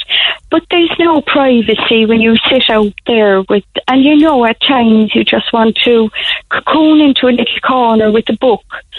And then we have access to the back garden, and we have we have called as our residence garden up there. But in the past few, last week, they had to cut back all the branches overhanging and take away all the hedging, which was about 5 or 6 foot high. And now the whole thing is opened up, and it looks crap, Neil, really. For want of a better word, For the want of a better word, it looks, so what we really, really need is a shed out in that garden, because every 2 or 3 years we have to replace our few garden tools that we have. They're out in the rain all winter. And do the residents, do you guys do the gardening, the shrubs and the plants and the raised beds? Yeah, well, I love the garden. Yeah, you're the best you can do, yeah. I love it, but, at our age, the backs would be too good, and it's the bending up and down that would get you, really, So we are talking about a garden shed to replace whatever was there for the tools. We're talking about 3 benches to replace the old ones, so you can sit down in the springtime when the weather gets a little nicer. Well, you see, we want to kind of start preparing it now. Would you go out now with a coat on and sit out on a bench? I would go out now with my boots on, a big furry jacket and a woolly hat. Okay, so we need them for now then. So we need the garden shed, we need some benches to replace the old ones. Didn't I read somewhere that you were in need of some plants and some shrubs and some flowers for... It would be nice for the raised beds, if we were able to get on a few little garden ornaments, maybe. Some ornaments. And what about potted plants, though, where you wouldn't need to plant them, but they would be just nice and ornamental? Well, exactly. In ceramic pots now, maybe some garden centres that might be locked down at the moment. Yes, and they'd be ordering in some new design furniture for the springtime. We'd be very happy if they were trying to offload what they have at the moment. Okay, so we have elderly residents in sheltered housing who are looking for a bit of a dig out, if you'll pardon the pun, because many of them, if not all of them, have been cocooning since March, and there's been little change in their life since March. So if somebody was involved in horticulture, a garden centre, a company that sold garden sheds, people that make or sell garden outdoor benches, maybe some ornaments, some potted plants and things, that we could get it all together, get it out there and make a project of it to brighten everything up for you out there. It would be absolutely beautiful, because we still have to go out outdoors, we can't. It certainly will perk people up, won't it? I think so. And to put a bit of colour in there, and with raised beds we'd be able to manage standing up, putting in plants. But you'd be looking out and you'd be walking amongst them, you feel an awful lot better about it. I mean, I love the garden, and I love the sense of achievement out there. Yeah. I don't think the cold puts us off here, to be fairness, Neil, really. We're a hardy crowd here, and we still go out walking.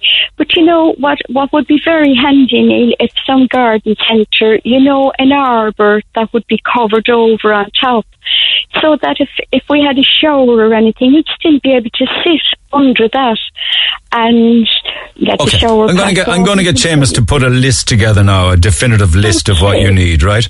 And I'll broadcast it again. I'll remind people of it, and businesses, if they'd like to get on board to help, to brighten the lives of people who have gone through so much since March. It would make a huge difference. How about that? It would. And I promise you one thing, Neil. For the last 45 years, I've been baking my own Chester cake. And if all this comes to fruition, you will have lovely Chester cake for the rest of your life. Do you agree with me that Chester cake can be very hit or miss? Oh, this is beautiful, Neil. There's a line of pastry on the end of it, and your Chester cake. Okay, so give me your recipe. What's the filling? Go on. Oh, but sure, I couldn't give you that, Neil. I couldn't give you that. My nanny's nanny passed it down, and you ain't getting it. Well, hang on a second. Do you soak it in tea? I do it with bread, and you soak it in tea overnight. Well, I got one of your secrets out of you anyway. You did, but I am not giving you the ingredients. Okay, so will you promise me a couple of slabs of, a couple of squares of it if we get this thing. I will, with beautiful icing on top, and I tell you, you'll be ringing Mary Crowley up for another batch.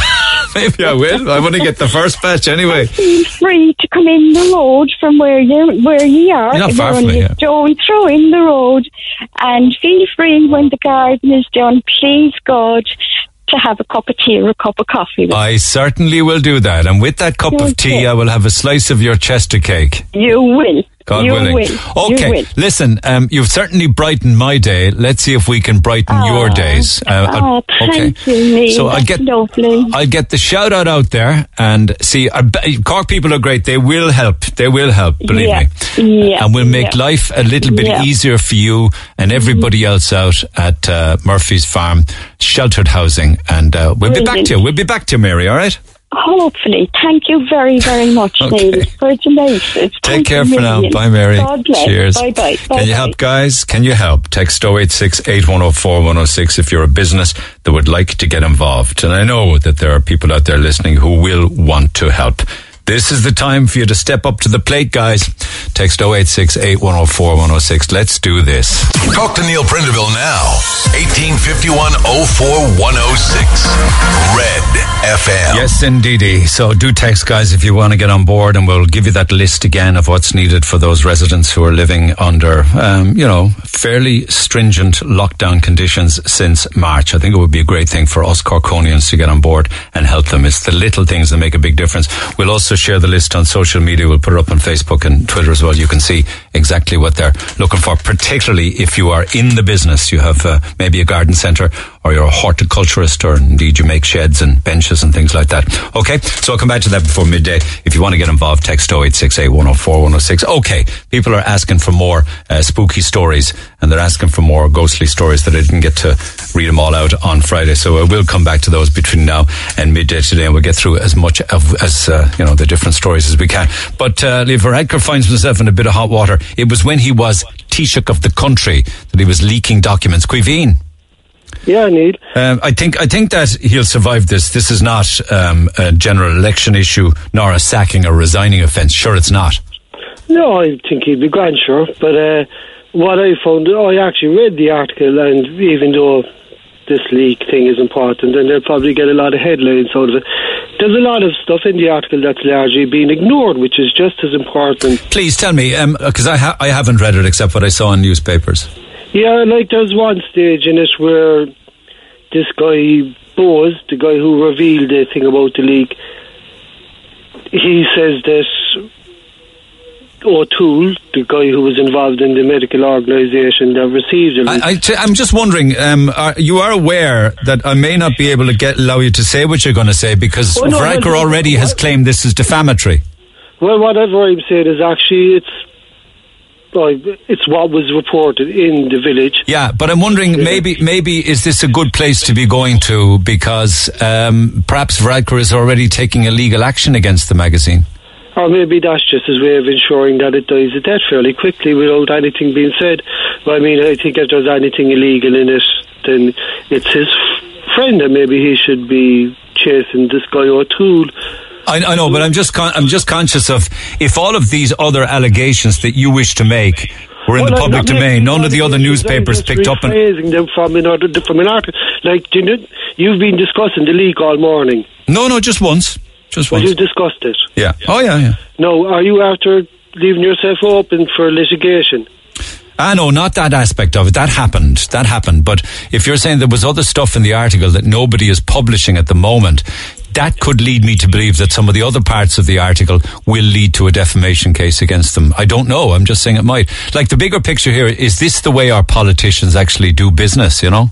Well, I mean, that's one of the things that's mentioned in it, but if you're saying I can't discuss it, like, there's no point in... I know, but it's just in general terms, you know. We have Golfgate, we have the Galway tent, you know, we have whatever goes on in the Dáil Bar, we have lobby groups, you know, there's all sorts of different... That's exactly what that whole article is about. It's essentially, it mentions the leak, but the article is generally about as this guy, and he wasn't discussing Varadkar in particular, so I don't think this could be aimed directly at Varadkar, where he said that people generally within the healthcare sector use their connections with ministers to ensure that they get contracts, whether those contracts are good value for the taxpayer or not. And that these, on occasion, these just happen inside in pubs where some minister might get together with a friend of his who's a friend of a guy who wants a contract. I would have thought those days were well gone now.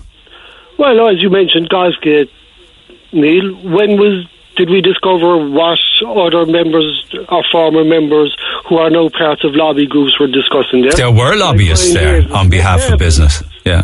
Like Brian Hayes, I don't know what the man does, like, in his personal life. He lobbies for banks, doesn't he? But yeah, that's his business. He lobbies for banks, and I'm sure he wasn't playing such spectacular shots that he sat down for 3 hours. I have no idea what they discussed, but you would wonder, you would wonder with all of the different people who were there. According to this guy, Bowes, who was heavily involved in touting for contracts himself over a long period, and who had contracts with the HSE, these things are discussed in pubs and in, social outings with friends who are connected. None of that has gone away then? Well, obviously not. I mean, this isn't an accusation, so it's only a supposition. Within the article, he mentions that Leo's partner... Yeah, you see, I won't go there, you know what I mean? Because, if there are aspects to that article that have not been made public already, hang on a second, it means that they could be party to a defamation proceeding. So. No, but this is actually, it must be a fact. No, you see, mind yourself, because, we don't know that it's a fact. Well, he works for Beacon Hospital. I know, but I'm only saying to you, leave it alone, because you don't want to get in trouble, and I don't want to be the one to get you in trouble, and me as well. If there are aspects to this that are not already made public from this article, those aspects of that article could be the proceedings of a defamation case. But that article is still actually available. That's fine. That's their problem. The first thing that somebody would do is withdraw the article. Is deemed to be defamatory. Is have an immediate injunction and have the article. But what I am comfortable is with you making the point that issues involving who you know, where you meet them, relationships you might have with politicians is still as big a problem as it was in the days of the Galway tent. I mean, that's a reasonable. I imagine it is. I imagine that if this article and other articles and things that it refers to this guy Shea Bowes, if it's going on to the extent that he says, and if, as he says, it frustrated contracts that he sought that were non-profit, that were awarded and withdrawn and given to other organisations where it became non-profitable, then one has to question, are these connections, these personal connections, of benefit to the taxpayer and to the people who are sick and dying in this country? That's right, in the sense that are we getting value from money, and is the system transparent enough? The Beacon hospitals during the first lockdown. All right,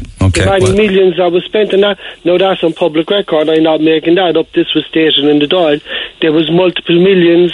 No, I'll tell you what, that's fine. And really, we've covered as much ground as I'm comfortable with regards to the ridiculous legal defamation and libel laws in this country. And that's as far as I'm going to go with it, but I do appreciate it. What I would suggest, I don't know if you've read the article, the article, while it's still available, is well worth reading because of all that exposure. I mean, there's one incident, I won't mention it and I won't say it, but towards the end of the article there's a statement made on asylum seekers. Yeah. And if that statement is true, and I'm not going to repeat it because you suggest I don't repeat it, if that statement is true, it casts a whole new light on the government approach to asylum seekers in this country. Are you talking about the allocation of contracts, is it? I'm talking about a statement that is reputed. Okay, well, let's leave that, really. It's not worth going any further than this for all of us concerned in this, really. Believe me when I tell you that. I would suggest anybody should read the article themselves. It's Village Magazine, Varadkar. It's easily Googled. And I certainly will do it at midday. Thanks for that, Caoimhín. Appreciate it. Lines open at 1-850 104 106. I'm just trying to be fair to everybody. We in this country have... some might say they're not stringent enough, and maybe people who have been affected or been defamed or libelled would say that, and I understand where you're coming from in that regard. But just need to be very, very careful. Imagine, and I'm not saying that Caoimhín is wrong in any way, shape or form, but don't you think that a lot of the other aspects of that magazine article would have already have been published and in the public domain if it were safe to do so? That's all I'm suggesting. Back after the break, text 0868 104 106. Call the Neil Prendeville Show now. 1850 104 106. Red FM. Okay, we have digital passes for the Cork International Film Fest to give away right across the week. We're media partners and it's happening online. You can watch all of the movies online. You get further details at corkfilmfest.org as to how you can buy your own online passes for all of the screenings of your choice. And you can book them all through their app, which is CIFF 2020. That's the app, and away you go, watch your movies. But we have them free to give away on the air right across this week. So every day I want you to identify the actor, the missing word, and the film. Right? The actor, the missing word, and the film. Don't call just yet. I'll open the phone lines at 11:45. And of course I was going to give you a bit of a hint or a tip, but I don't think it's needed with the actor. Maybe with the film, and definitely with the word, but have a listen. My dear girl, there are some things that just aren't done. Such as drinking 53 above a temperature of 38 degrees Fahrenheit. That's as bad as listening to the Beatles without earmuffs. That's as bad as listening to the Beatles with what? Earmuffs, is that what he's saying? Okay, so that piece of audio should give you the actor, the missing word, and the film, and I'll open the phone lines just before midday today. Now, just a few thoughts. I'd like to share it because I'm just so furious, he says, because I run a small carpentry and general building company. Up to recently, I had regular casual labourers for years who were all very happy to work when the work was available. I currently pay them €120 per day gross to me. That's a lot to come up with for unskilled men. Right now, since the second lockdown, one guy is now demanding a rise from €15 an hour to €18 an hour. And the other fella says he'll sign off for 1 day a week at a push to work for me. Upshot is, I'm looking at paying more for casual labour now, whilst this pandemic payment is available to them. It was like music to their ears, rubbing their hands and clicking their heels out the door. The pandemic payment is too much for guys who end up working a day or two for cash, and they don't need any more. A day or two for cash and the pandemic payment. As a tax-compliant self-employed carpenter, I think my job, which I've loved since starting out in 1992 in Foss, my job has become very difficult. My life now is securing the work and having to negotiate new wages at the same time and terms with unskilled labourers. I'm sure this is happening in every village and every town. I'd love to hear your thoughts on this on Monday morning. Don't give out my details. Well, I'm just kind of amazed that how can you be tax compliant if you're paying guys cash? I mean, how do you make that disappear? Or is it a case that you're giving them the 120 in cash and paying the tax for them? I don't even see how that would work. The point you're making, though, and maybe people have an opinion on it, is that the pandemic payment for those who are either skilled tradespeople or unskilled is a boon for them because they get the pandemic payment and they're working away for cash. And cash hasn't gone away with people who are hiring the trades to do work for them. Anybody else in a similar scenario to that, where actually the pandemic payment is like gravy on top? Text 0868 104 106. Okay, lots of different stuff that we didn't get to on Friday. When I lived in the countryside with my parents as a teenager, my parents were away and a friend was staying over. We were in my room. He went to the bathroom. I sat on my bed, leaning next to my window. As my friend came in the door, I felt something on my shoulder and I looked down to my chest and I saw a black string or some hair-like thing. My friend said to me, "What the hell was that?" He said that the string or hair-like thing flew up and out the window. The dogs were barking outside. We could hear strange accordion-like music. I instantly turned around and looked out the window, fully closed. My dog was barking. He only barked when someone was around. We couldn't see anything. I was convinced it was the Banshee at the time, and I too am an O'Leary. Apparently the Banshee only comes for people with the O's and the Mocks. My uncle told me a story about hearing a baby crying from Temple Breedy Church in Crosshaven. It's been a ruin since the 1800s. Have you noticed that most of the spooky stories have come from people who are working in hospitals at some stage or another? Are they sure that they were given the medication to the patients and weren't indulging it themselves? Says Aidan. But I worked in the night shift as a security guard in an old Cork hospital. One night I was doing my rounds. I came across a guy painting in one of the wards. We had a quick chat and and I carried on with my rounds. When I got back to my desk, I recorded in my notes there was a painter working on site. The next night, when I came on duty, my supervisor asked me about the painter. He said nobody was on the site except for me. Painter and decorator doing a foxer. Regarding the Banshee and the times of the Celts, the Banshee was a good omen to come and take you to the other side, says Steve. Well, if that's the case, why did the Banshee have to make such a racket with the wailing and the screaming and the crying? I'm not a believer in ghosts for the simple reason that people always say they've seen a ghost from around the 15th, 16th or 17th centuries, dressed in old clothes. No one has ever said they've seen a caveman, a ghost or a mammoth walking around their garden, or a dinosaur. Just an observation, says Gary the Tan in Middleton. I never believed in spirits or ghosts coming back until a few months ago, after my dad died. I was in bed one night with horrible pains in my leg. Suddenly, I smelled Old Spice aftershave, and I looked at a shadow in the corner of the room. It was my dad. He said, "Would you ever cop on and go and get your leg checked before it's too late?" I screamed out loud. My partner came up the stairs and ran back down when I said my dad was in the corner of the room.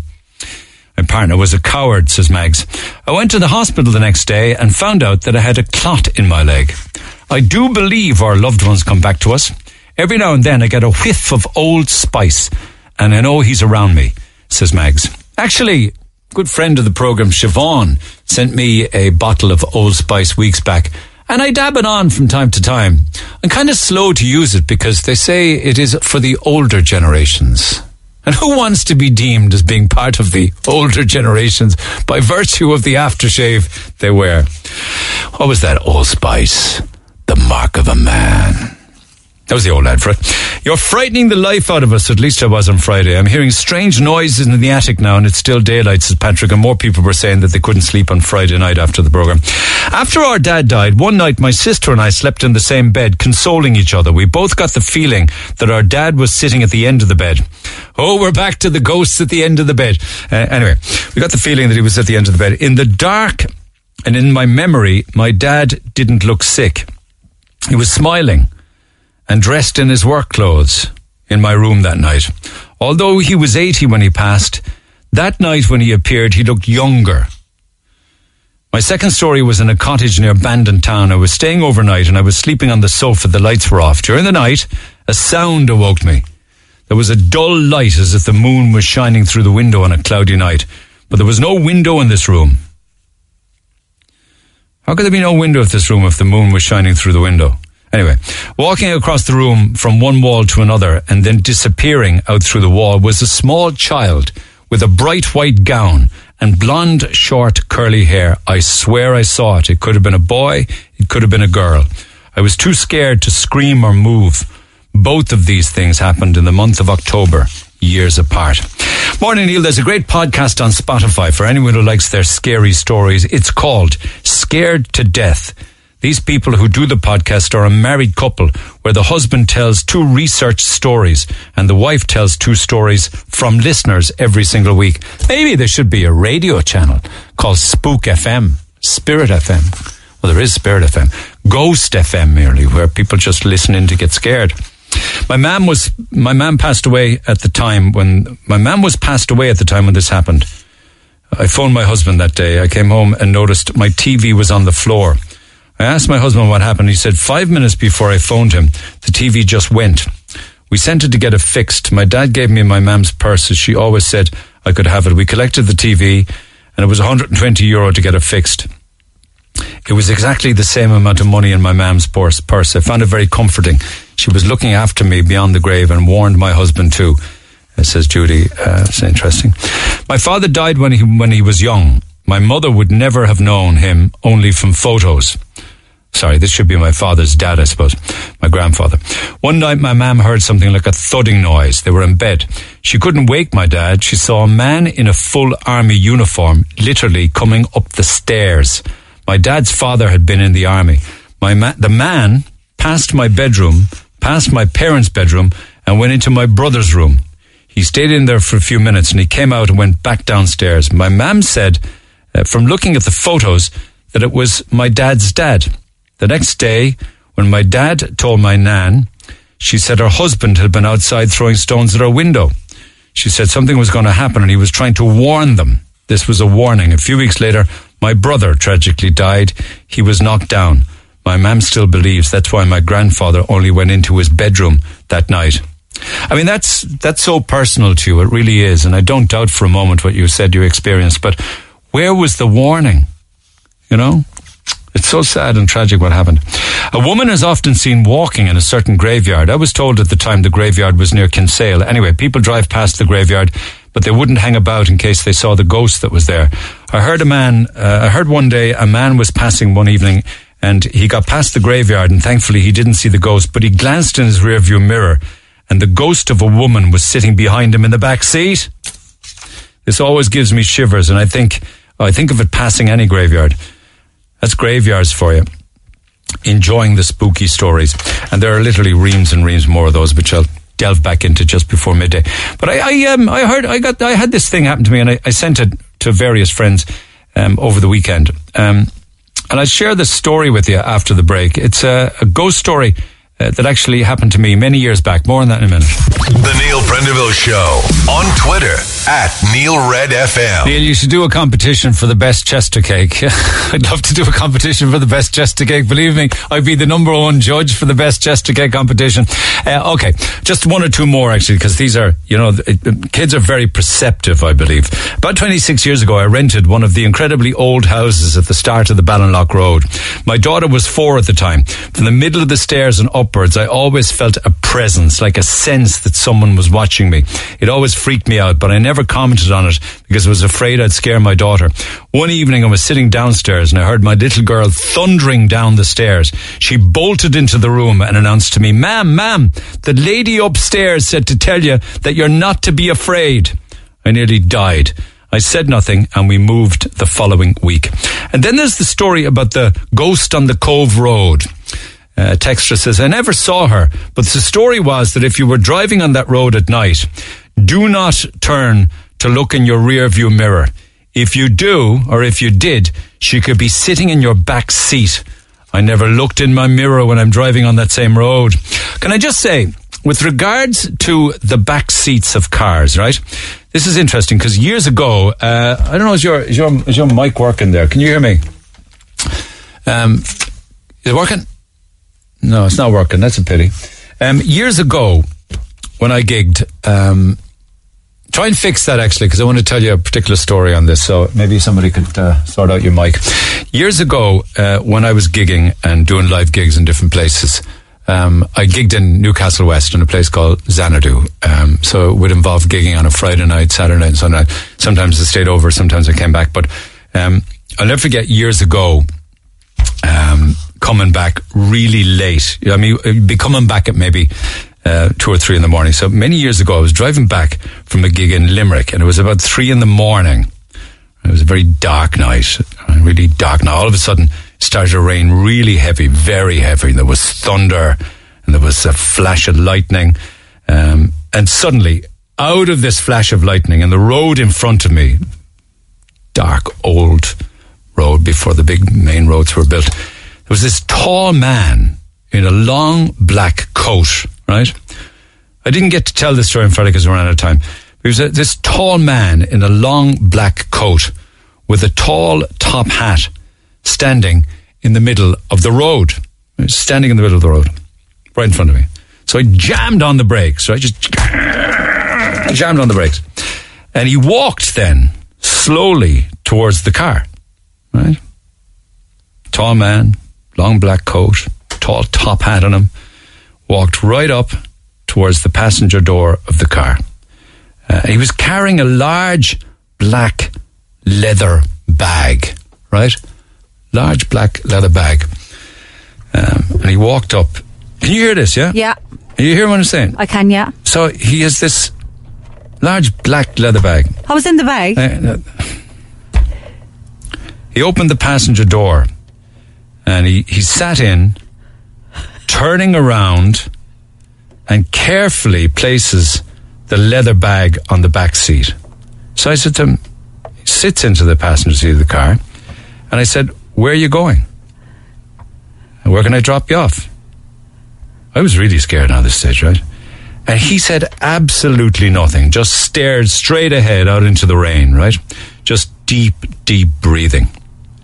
So I drove off anyway with the man in the car, and I drove a couple of miles from the car, and then I asked him, come here, do you mind me asking, what's in the bag? So he slowly turned his head towards me. He says, in a deep growling voice, he says to me, mind your own business. So I knew at this stage now that I had to get this guy out of the car because he's a real threat to me, you know. So I started then to drive on the cat's eyes, you know, in the middle of the road. Yeah. So I was going tumpity, tumpity, tumpity, tumpity, tumpity, tumpity. Bit of smart thinking. So I says to him, I'll have to stop. I'll have to pull over. I think I have a puncture. So I stopped the car and I said to him, is there any chance, would you mind taking a look at the back tyre for me? It's on your side, the back left.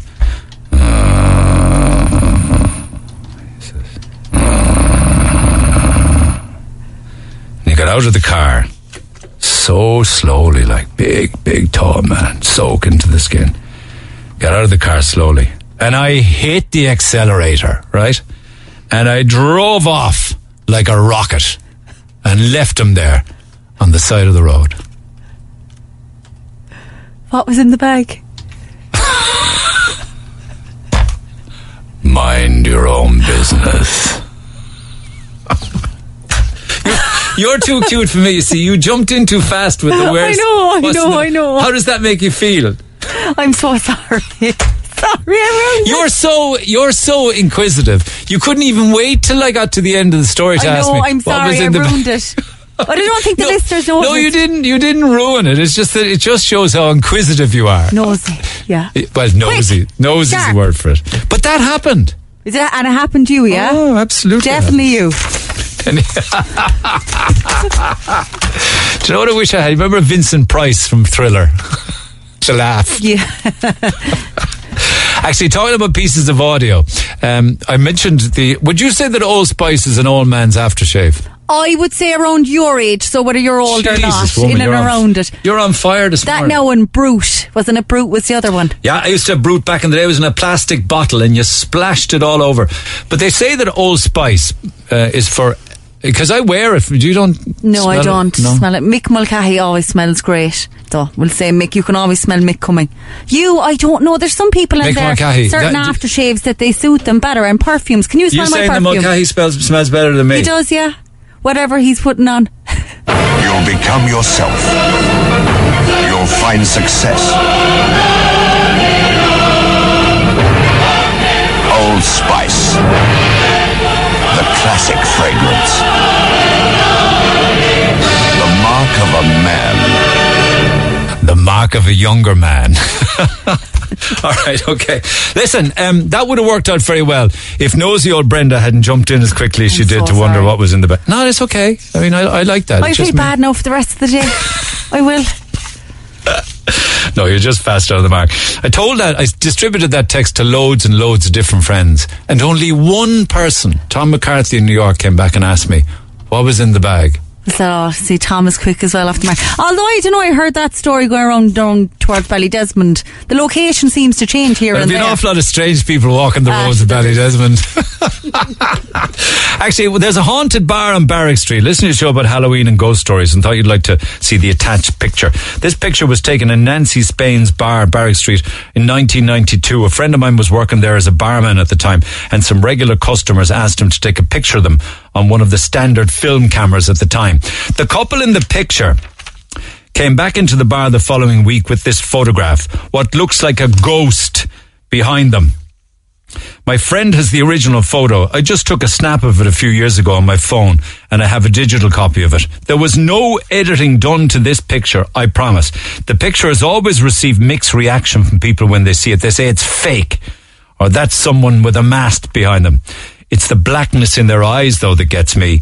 I don't know the couple in the picture, so I don't know if you can put this up for comment without their consent. All the best, says Liam. Well, I can't, Liam, unless I know who the two were and got their permission. But I do have the picture in front of me, and right behind them, there is somebody else. I can see the eyes. I can see the nose.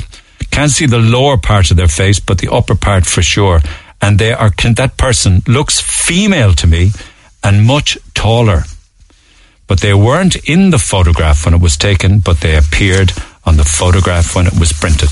Who am I to argue with it? The Neil Prendeville Show on Cork's Red FM. Our phone lines remain open after midday. 1850 104 106. Yeah, we're talking about spooky movies on Friday. Thank you so much. This is from Dennis in the city centre. He says the sequel to The Shining that you were asking about is actually called Dr. Sleep, and it stars Ewan McGregor.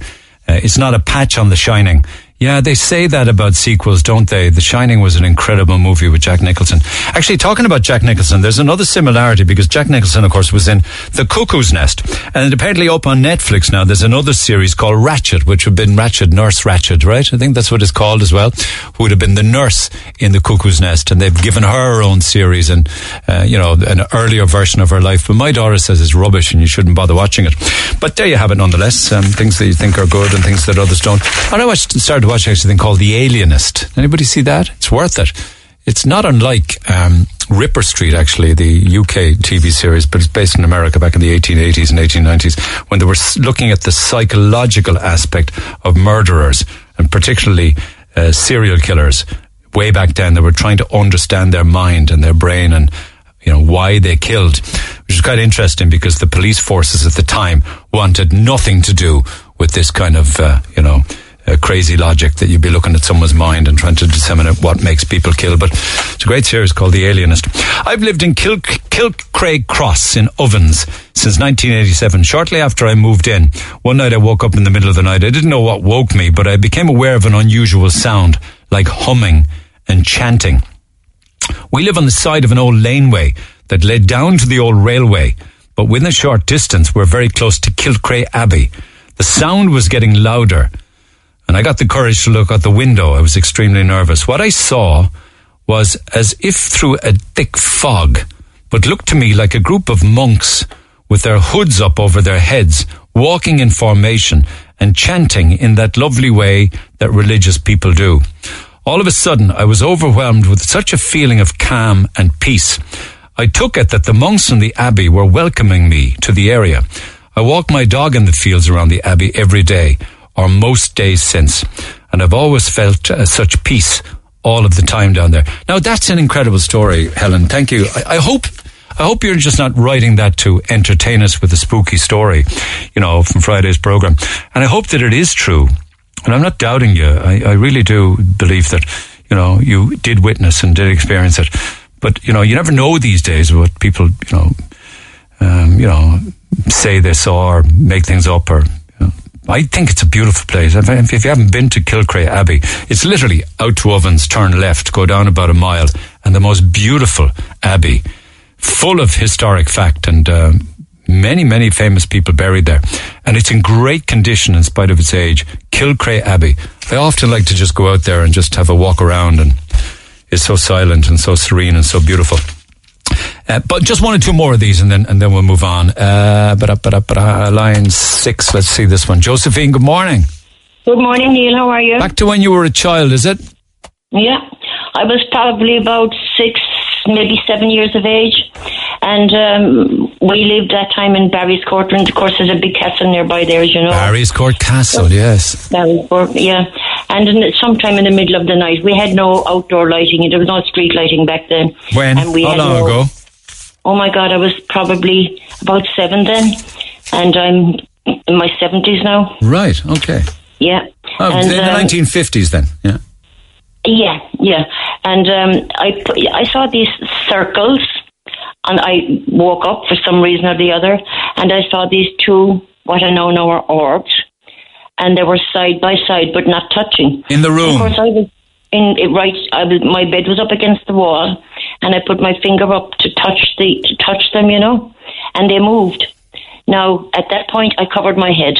And in the morning, when I woke up, I told my parents, told my mother and father about it. And before we knew it, the priest came down, blessed the house.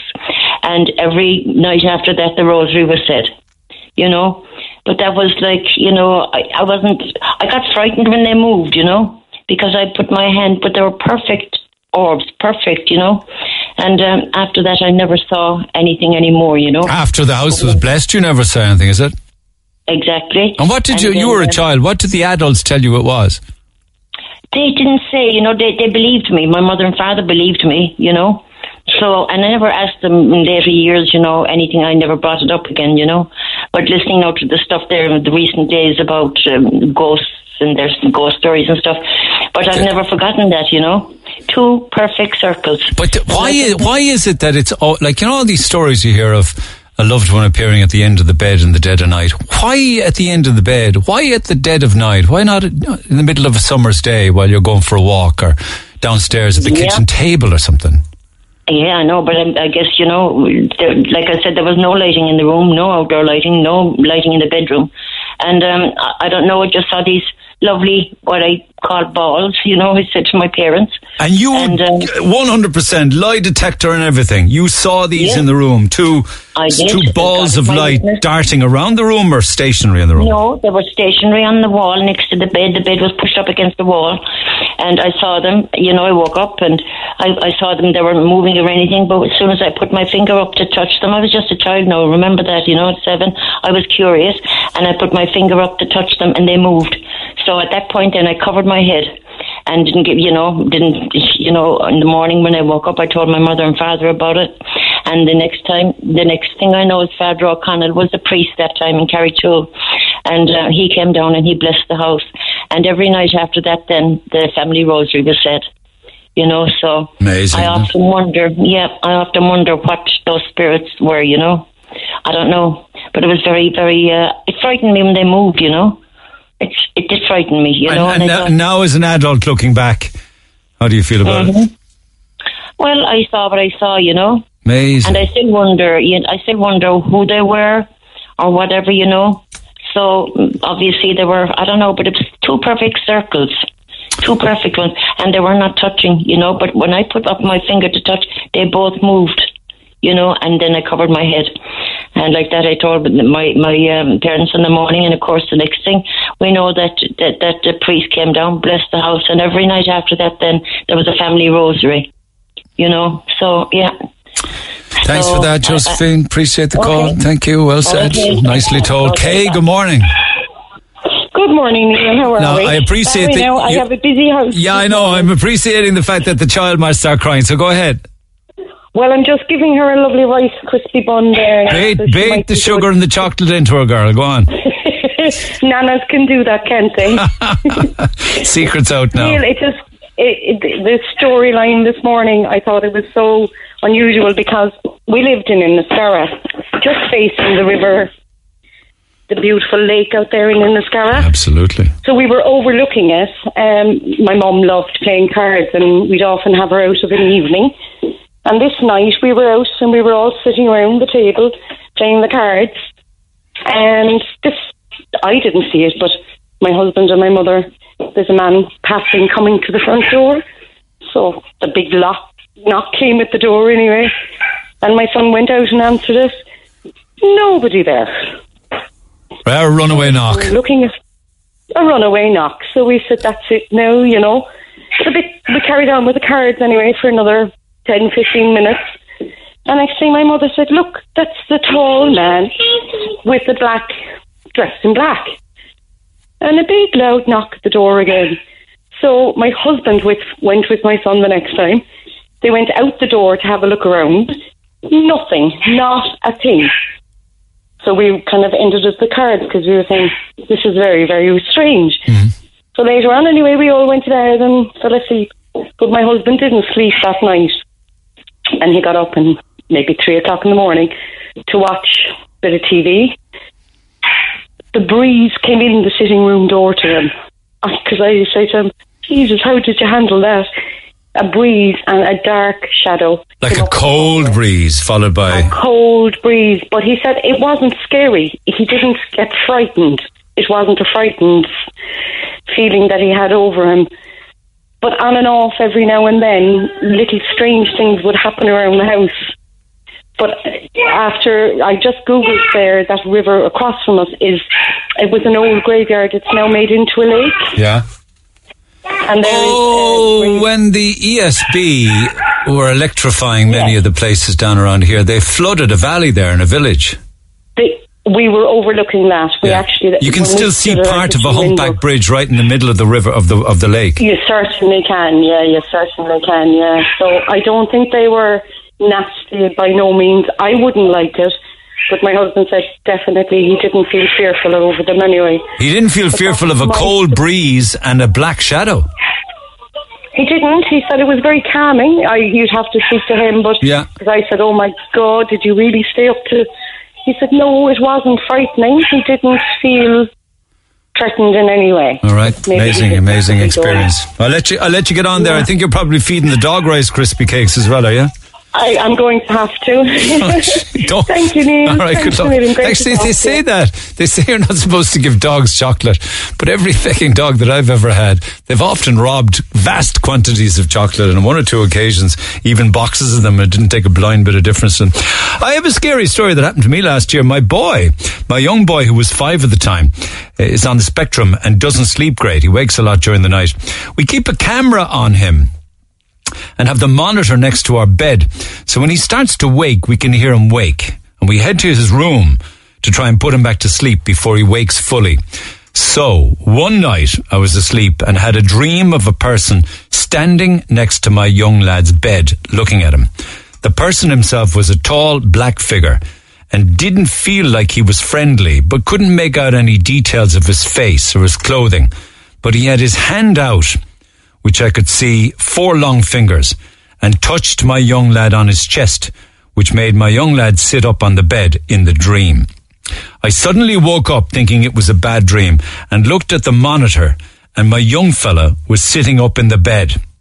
I ran into him to try and put him back to sleep and could feel the room was freezing cold. He fell asleep 10 minutes later and went back to bed and felt the room getting very cold, and I could feel somebody in my room, in this cold room, staring at me. I eventually fell asleep myself after a while, and I told my wife the next day. It's never happened since, but for me, I can tell you, it was a very scary, surreal experience. Thank you for that one by email to Neil at redfm.ie. Remember the conversation we had earlier on with Mary and the garden wish list for sheltered housing in Murphy's Farm in Bishopstown? You've 25, maybe 25 up to 30 elderly residents living there, and they're looking for a bit of help. And we had a lovely conversation with Mary earlier on. And they've been pretty much cocooning since March now. So when people think about, their freedom being curtailed, think of people like Mary and others like her up to the age of 90 who are having a very restrictive and difficult time of it. So I put together a list of I don't know how many of you guys may well be able to help, particularly if you're in the business or you're in the trade. You might be a garden centre, you might be a florist, so you might be somebody involved in horticulture, you might be in the trade, as it were. Or look, what does this mean here? Garden size, 6 meters square. What does that mean? I don't know what that is. That might be a shed, maybe the shed. Anyway, a garden shed. Table and 4 chairs, 4 garden benches, some raised beds up to 3 or 4 feet in height, a mixture of seasonal bedding, ceramic pots of a good size that can be used for potted, particularly if they're big enough so that the elderly people don't have to kneel down or crouch down to fill them or to do the plants and the shrubs.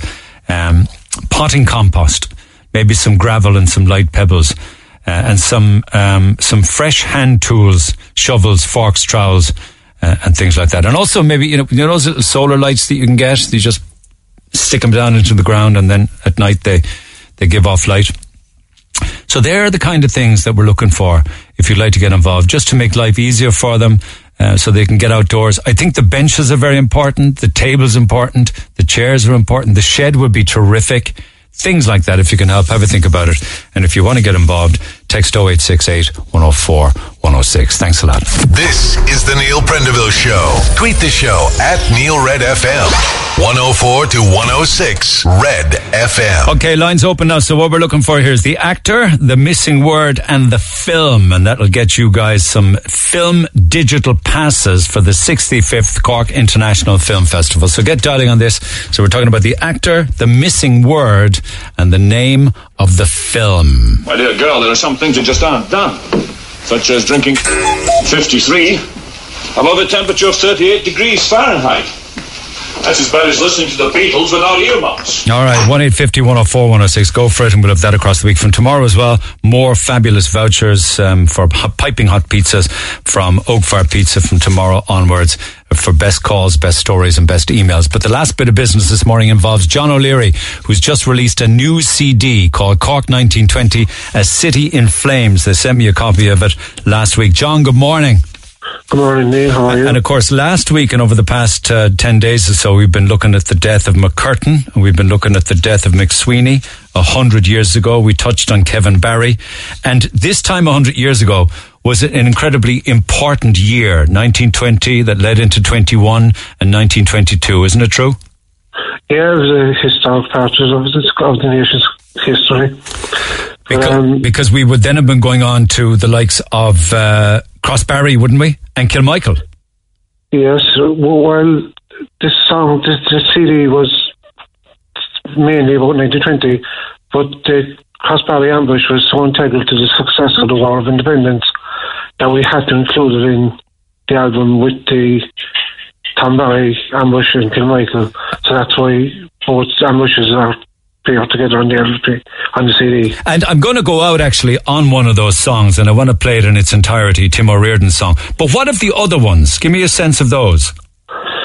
Well, this song came about as a result of a song written by John Murphy and Joe Murphy.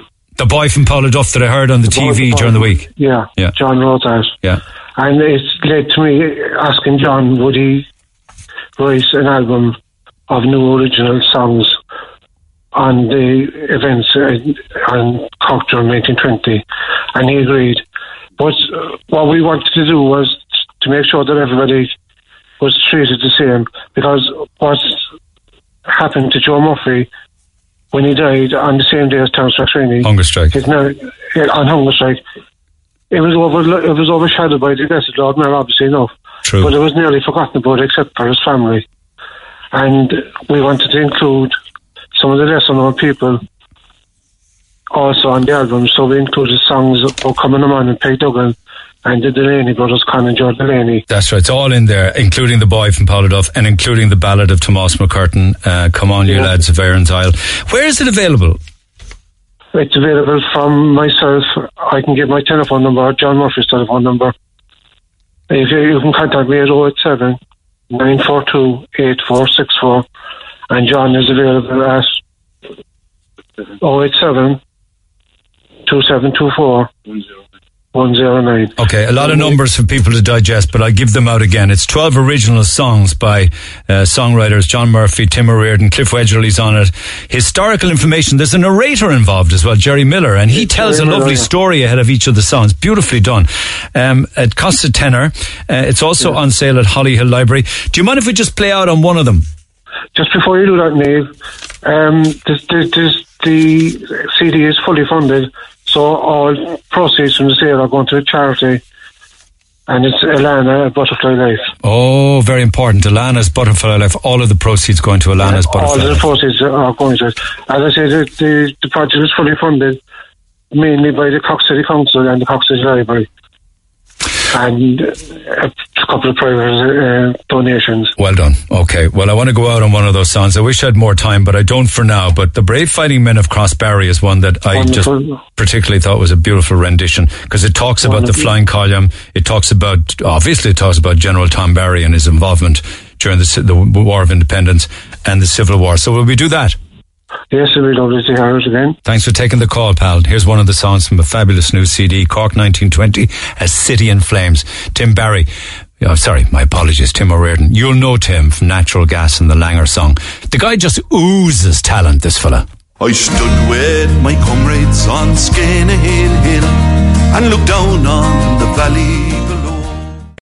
Freedom, they answered the call, all the brave fighting men of Crossbarry. I don't know what it is about Tim O'Riordan. He's such a talent. He always amazes me. He just oozes professionalism, and that CD is beautifully put together, and the audio quality of it is incredible. It's called Cork 1920, A City in Flames. If I were to give you one phone number, and CD costs a tenner and all the proceeds go to Alana's Butterfly Life, the contact number is 087 942 8464. Perhaps the lads might give me a few CD copies to give away later in the week, but if you want to buy one yourself, and for the year that's in it, it's important. 087 942 8464. He speaks to Charlie Hurley on that as well, and I'm open to correction actually, but I think it would have been the 3rd West Cork Flying Column. Am I right there? And of course, General Tom Barry, front and centre for much of this, and he passed away in July of 1980. And I know some people who actually had the pleasure of meeting Tom Barry. In fact, a friend of mine has Tom Barry's wristwatch, I should say. So that's the brave fighting men of Crossbarry. Hi, Neil. Centenaries as well on the poor teenager Patrick Hanley, killed by the Tans, and the Kilmichael ambush coming up this month. And then the burning of Cork for December. The 7 new enormous murals gone up in the city over the last 2 weeks are to mark the burning of Cork. Well said, and thank you for reminding us of that, Councillor Kieran McCarthy, a fellow who knows and loves his own city. So I'm going to love you and leave you. Before I go, for the day that's in it, it's the first of our giveaways for the film festival. So this is the reveal, you know, the actor, the missing word, and the movie. All right, have a listen again now. This is the reveal for you. My dear girl, there are some things that just aren't done, such as drinking Dom Perignon 53 above a temperature of 38 degrees Fahrenheit. That's as bad as listening to the Beatles without earmuffs. Ah, sad old day, isn't it? Sad old day. Sean Connery died over the weekend at the age of 90. So the movie was Goldfinger. The actor was clearly Sean Connery, and the bleeped out word was Dom Perignon. But it just reminds me, because in the print here, it says Don Perignon. Who was Don? Don the champagne maker. Don Perignon is a bit like people who have been labouring all their lives under the misapprehension that the thing that you eat, the Kearney cake that you eat over Halloween, is barn brack. Barn brack. There was weeping and shock over the weekend when people actually discovered it was barm brack, B-A-R-M, and not B-A-R-N, that they'd been eating all their lives. So well done to Patricia Caples in Kilworth, the first of our winners, and we have these viral online passes so you can watch all of the Cork Film Festival online from next Sunday. All right, our lines will stay open at 1850 104 106. You can text 086 8104 106, particularly if you'd like to get involved in our garden wish for sheltered housing in Murphy's Farm in Bishopstown. Have a good day. I'll see you tomorrow. Thanks for listening to this Red FM podcast. Don't forget to subscribe and check out redextra.ie for more great Red FM content.